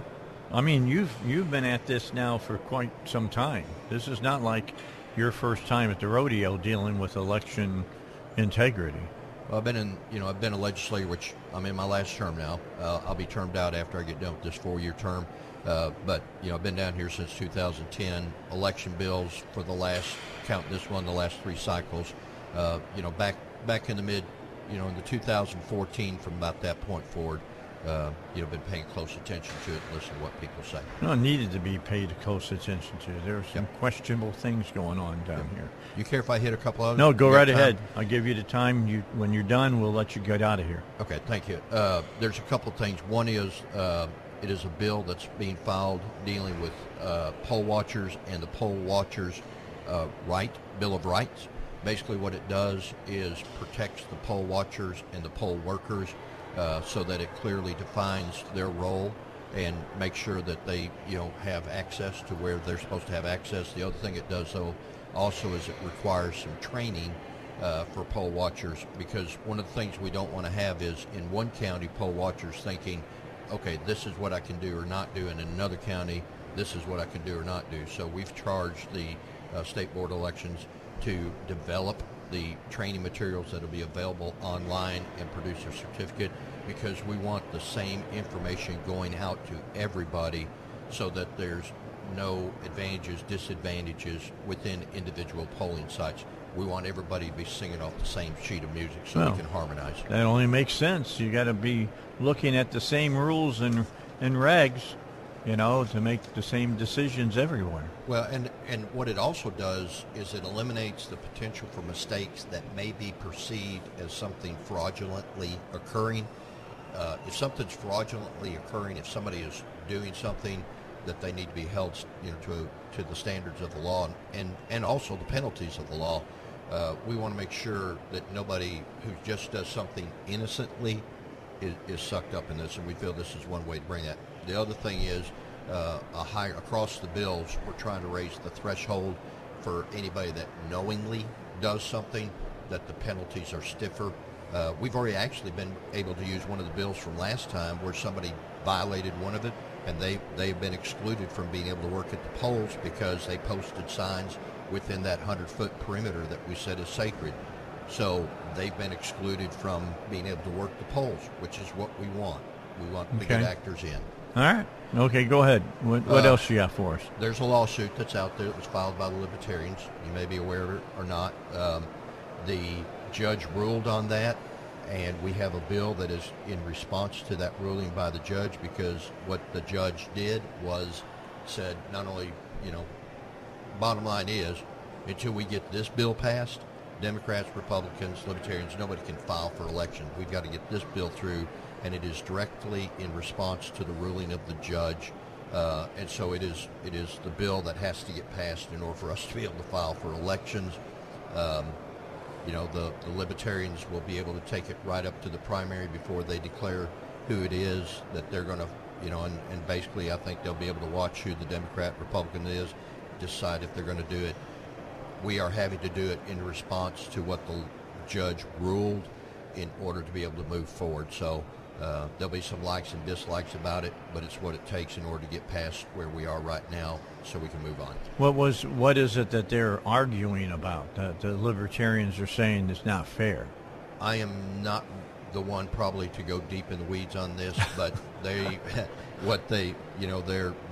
lawsuit, I think, was centered around the fact that they were disenfranchised the way that it was set up. Now, the one thing that's not in this bill is the 3% threshold, that they would still, any new party would still have to meet the 3% threshold. That's what I was wondering about. Yeah, no, that was an ask that, I didn't honor. And so, we kept that out. That may be something we address later on, but we got 25 bills that are of higher importance right now to get through. Okay. And that was not, a issue we had to address in order to get the lawsuit satisfied to where we can all get filed and move on. All right, so let me ask one last question on my own, and if you've got another bill or two that you want to mention, go ahead. Are you putting teeth inside these bills so that somebody who willingly ignores the legislation that you're going to pass and make it law can get bit in the butt for it? Yes, but maybe, and I will say this after the meeting with Clinton, Jennifer Lancaster, that may be something to go back and look at. that may be universal across all bills. That is a platform of dialogue that is going to occur. They're out of pocket for 3 or 4 days. Be glad to continue that discussion because, quite honestly, we don't want people that do things innocently. I understand that. To be charged with a felony. But by golly, if you've done something that can be proven in court that you knowingly have done something, under the jail is not too good for you because you have potentially stripped away my right as a voter, and I think we need to take that very seriously. So besides what's on the books already, I do think that is on the table for discussion to stiffen them up. All right. Well, did you have anything else, or you need to get on to your meeting? I probably need to get on. One thing, polling sites, this was one thing that was brought up. We had some situations, and this may affect some entities that would make themselves available to be a polling site or not, because one of the things we ran into is that certain polling sites, maybe that were affiliated with certain organizations, would allow certain candidates to put things within the 100-foot perimeter, saying it's our property, we can do what we want to do, but then tell the other side, no, you can't because it's our property and we can tell you what we don't want you to do. No. And so what we've done is we've just clarified it to say that during that time frame that you are making your facility accessible for a polling site, that you basically are surrendering. And but again, nobody can put anything inside the 100-foot. So what we're saying is you can't bypass the law and say, well, it's because it's our property, we want to put a sign up that supports or opposes this. You surrender that, and we may lose some polling sites over that. I understand that. I get that. Individual choice, individual right in that area. Mm-hmm. We may lose some of it, but we'll see how that shakes out. All right. Well, I'll let you get to work. I appreciate you coming up here and being part of the show today. I had been telling people that you're going to join us and talk about election integrity, and people can see that you and Carlton Wing on the House side have really been working it. And it's not just us. There's a lot of people. Now, I'm going to say this too. Some people get a little skittish when the rubber meets the road. Uh-huh. The one thing I want your listening audience to know is this. We are all after the same thing up here. We may disagree on how we get there, but the one thing we don't need to do is eat our own. Because when you eat your own, after a while, you lessen those around you that can help in the long run. And I think if we're not careful in our strategies, the other side understands that, and they're just going to stand back and let us eat our own until we've eaten ourselves up, and then they will be able to come back at a later time in the future and overtake us. It's important, I think, that we have that good, honest dialogue and respect each other's opinion while we move toward what we all want, and that is good, solid election laws that we can feel confident in. All right. State Senator Kim Hammer, thanks so much for your time. We'll take a break here on the Dave Elswick Show, third floor, House side. I'll wrap it up when we come back here on 101.1 The Answer. I'm Dinesh D'Souza. Saving money has never been more important. Dave Elswick Show, 101.1 FM, The Answer. All right, back with you. Final segment today on the Dave Elswick Show, live from the Capitol. Tomorrow we're back in the studio. I can tell you tomorrow we'll start in the 7 o'clock hour. Congressman Hill, Congressman Westerman, we'll be talking to them. We'll be talking about this whole balloon thing. They're supposed to get some kind of briefing today. They'll not be able to state what they hear in the briefing, but they can kind of give us a feeling for what perhaps was said. Also talk about the president talking about wanting to use Medicaid dollars for people to be able to buy food, and already they're getting food stamps and things of that nature. Do we really need to give more money out to people and literally make them beholden to the government? So we want to talk about that tomorrow as well. Right now, the big story that was national was Nikki Haley has decided that she's going to run for president, and she made an announcement today on her Twitter account. She's going to give a speech tomorrow in South Carolina, which will solidify that she's running. But here's what she had to say on her Twitter account today. Tracks divided the town by race. I was the proud daughter of Indian immigrants. Not black, not white. I was different. But my mom would always say your job is not to focus on the differences, but the similarities. And my parents reminded me and my siblings every day how blessed we were to live in America. Some look at our past as evidence that America's founding principles are bad. They say the promise of freedom is just made up. Some think our ideas are not just wrong, but racist and evil. Nothing could be further from the truth. I have seen evil. In China, they commit genocide. In Iran, they murder their own people for challenging the government. And when a woman tells you about watching soldiers throw her baby into a fire, it puts things in perspective. Even on our worst day, we are blessed to live in America. I was born and raised in South Carolina, so I have seen the very best of our country. People here threw out the old, tired political establishment and demanded accountability for their tax dollars.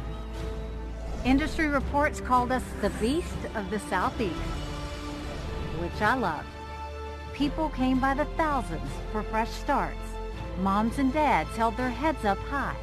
Children learned that it was always It's a great day in South Carolina. It's a great day. It's a great day. A great day. A great day in South Carolina. We were strong. We were proud.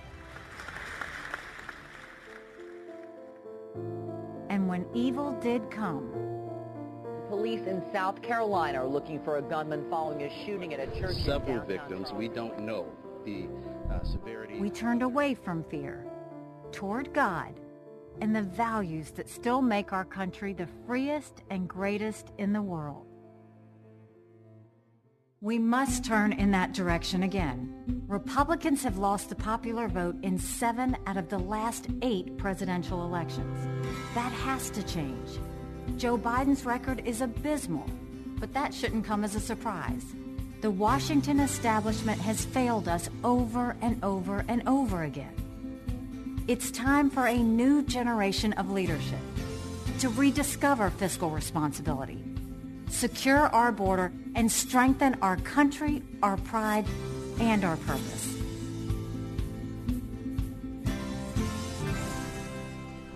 Some people look at America and see vulnerability. The socialist left sees an opportunity to rewrite history. China and Russia are on the march. They all think we can be bullied, kicked around. You should know this about me. I don't put up with bullies. And when you kick back, it hurts them more if you're wearing heels. I'm Nikki Haley, and I'm running for president. Gotta laugh at that one. It hurts more if the person kicking you back is wearing heels. That's Nikki Haley's announcement on Twitter today that she will seek the Republican nomination for president of the United States. So we'll see where that all goes.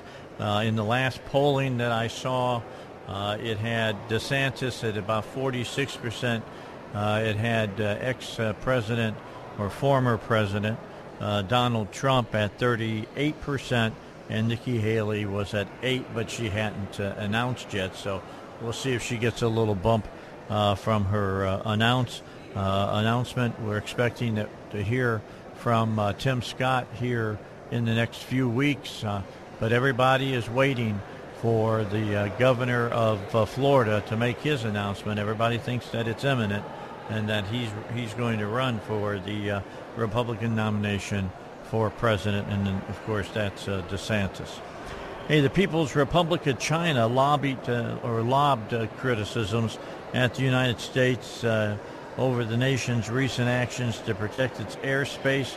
The Chinese Ministry of Foreign Affairs spokesperson spoke to reporters Monday about the multiple aircraft shot down over the U.S. since the destruction of an unmanned Chinese surveillance balloon earlier this month.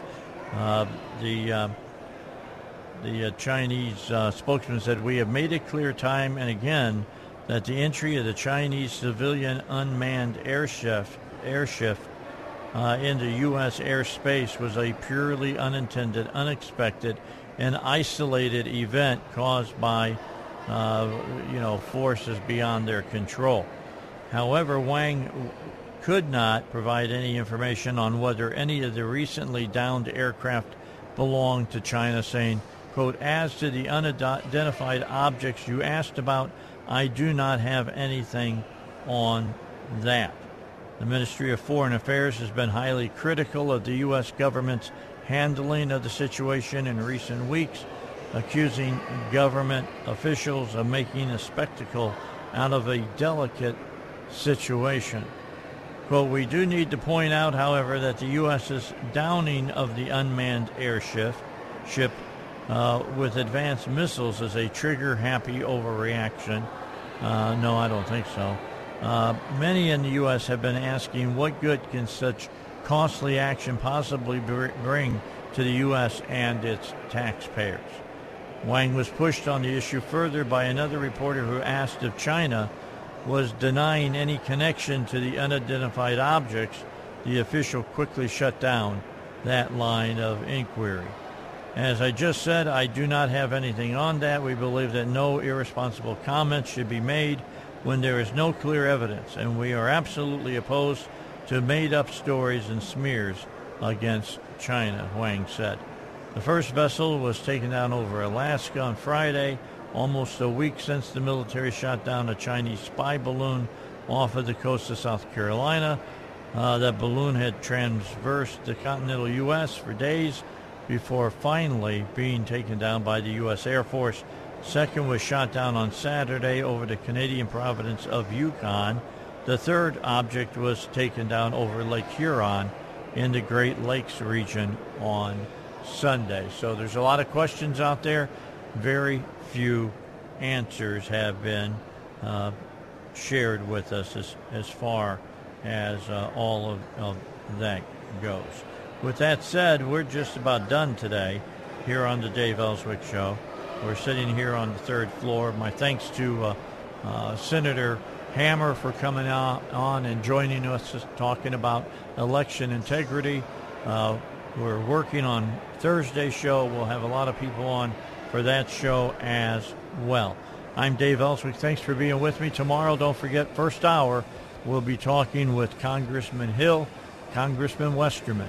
Until then, you have a great afternoon. I'll talk to you again tomorrow at 7. 3-star General Michael J. Flynn, head of the Pentagon Intelligence Agency, knew all the government's dirty secrets. He was one of the most respected generals in the military. Flynn knew what the intel world had been up to. He understood its funding. He ordered the first audit of the use of contractors. This set off alarm bells. The explosive new documentary, Flynn, Deliver the Truth, Whatever the Cost, uncovers the facts behind this scandal. Flynn told the truth. He was the most dangerous person for Donald Trump to hire. I find out the worst enemy that I'm going to face in my life is right here in America. They took my assessment and they wanted me to change it. And I was like, I'm not changing it. They had to get rid of Flynn. With in-depth interviews, archival footage, and never-before-seen personal records of the man behind the headlines. I just felt like I was drowning. Flynn, Deliver the Truth, Whatever the Cost. Available now. Watch it today. Go to salemnow.com. salemnow.com.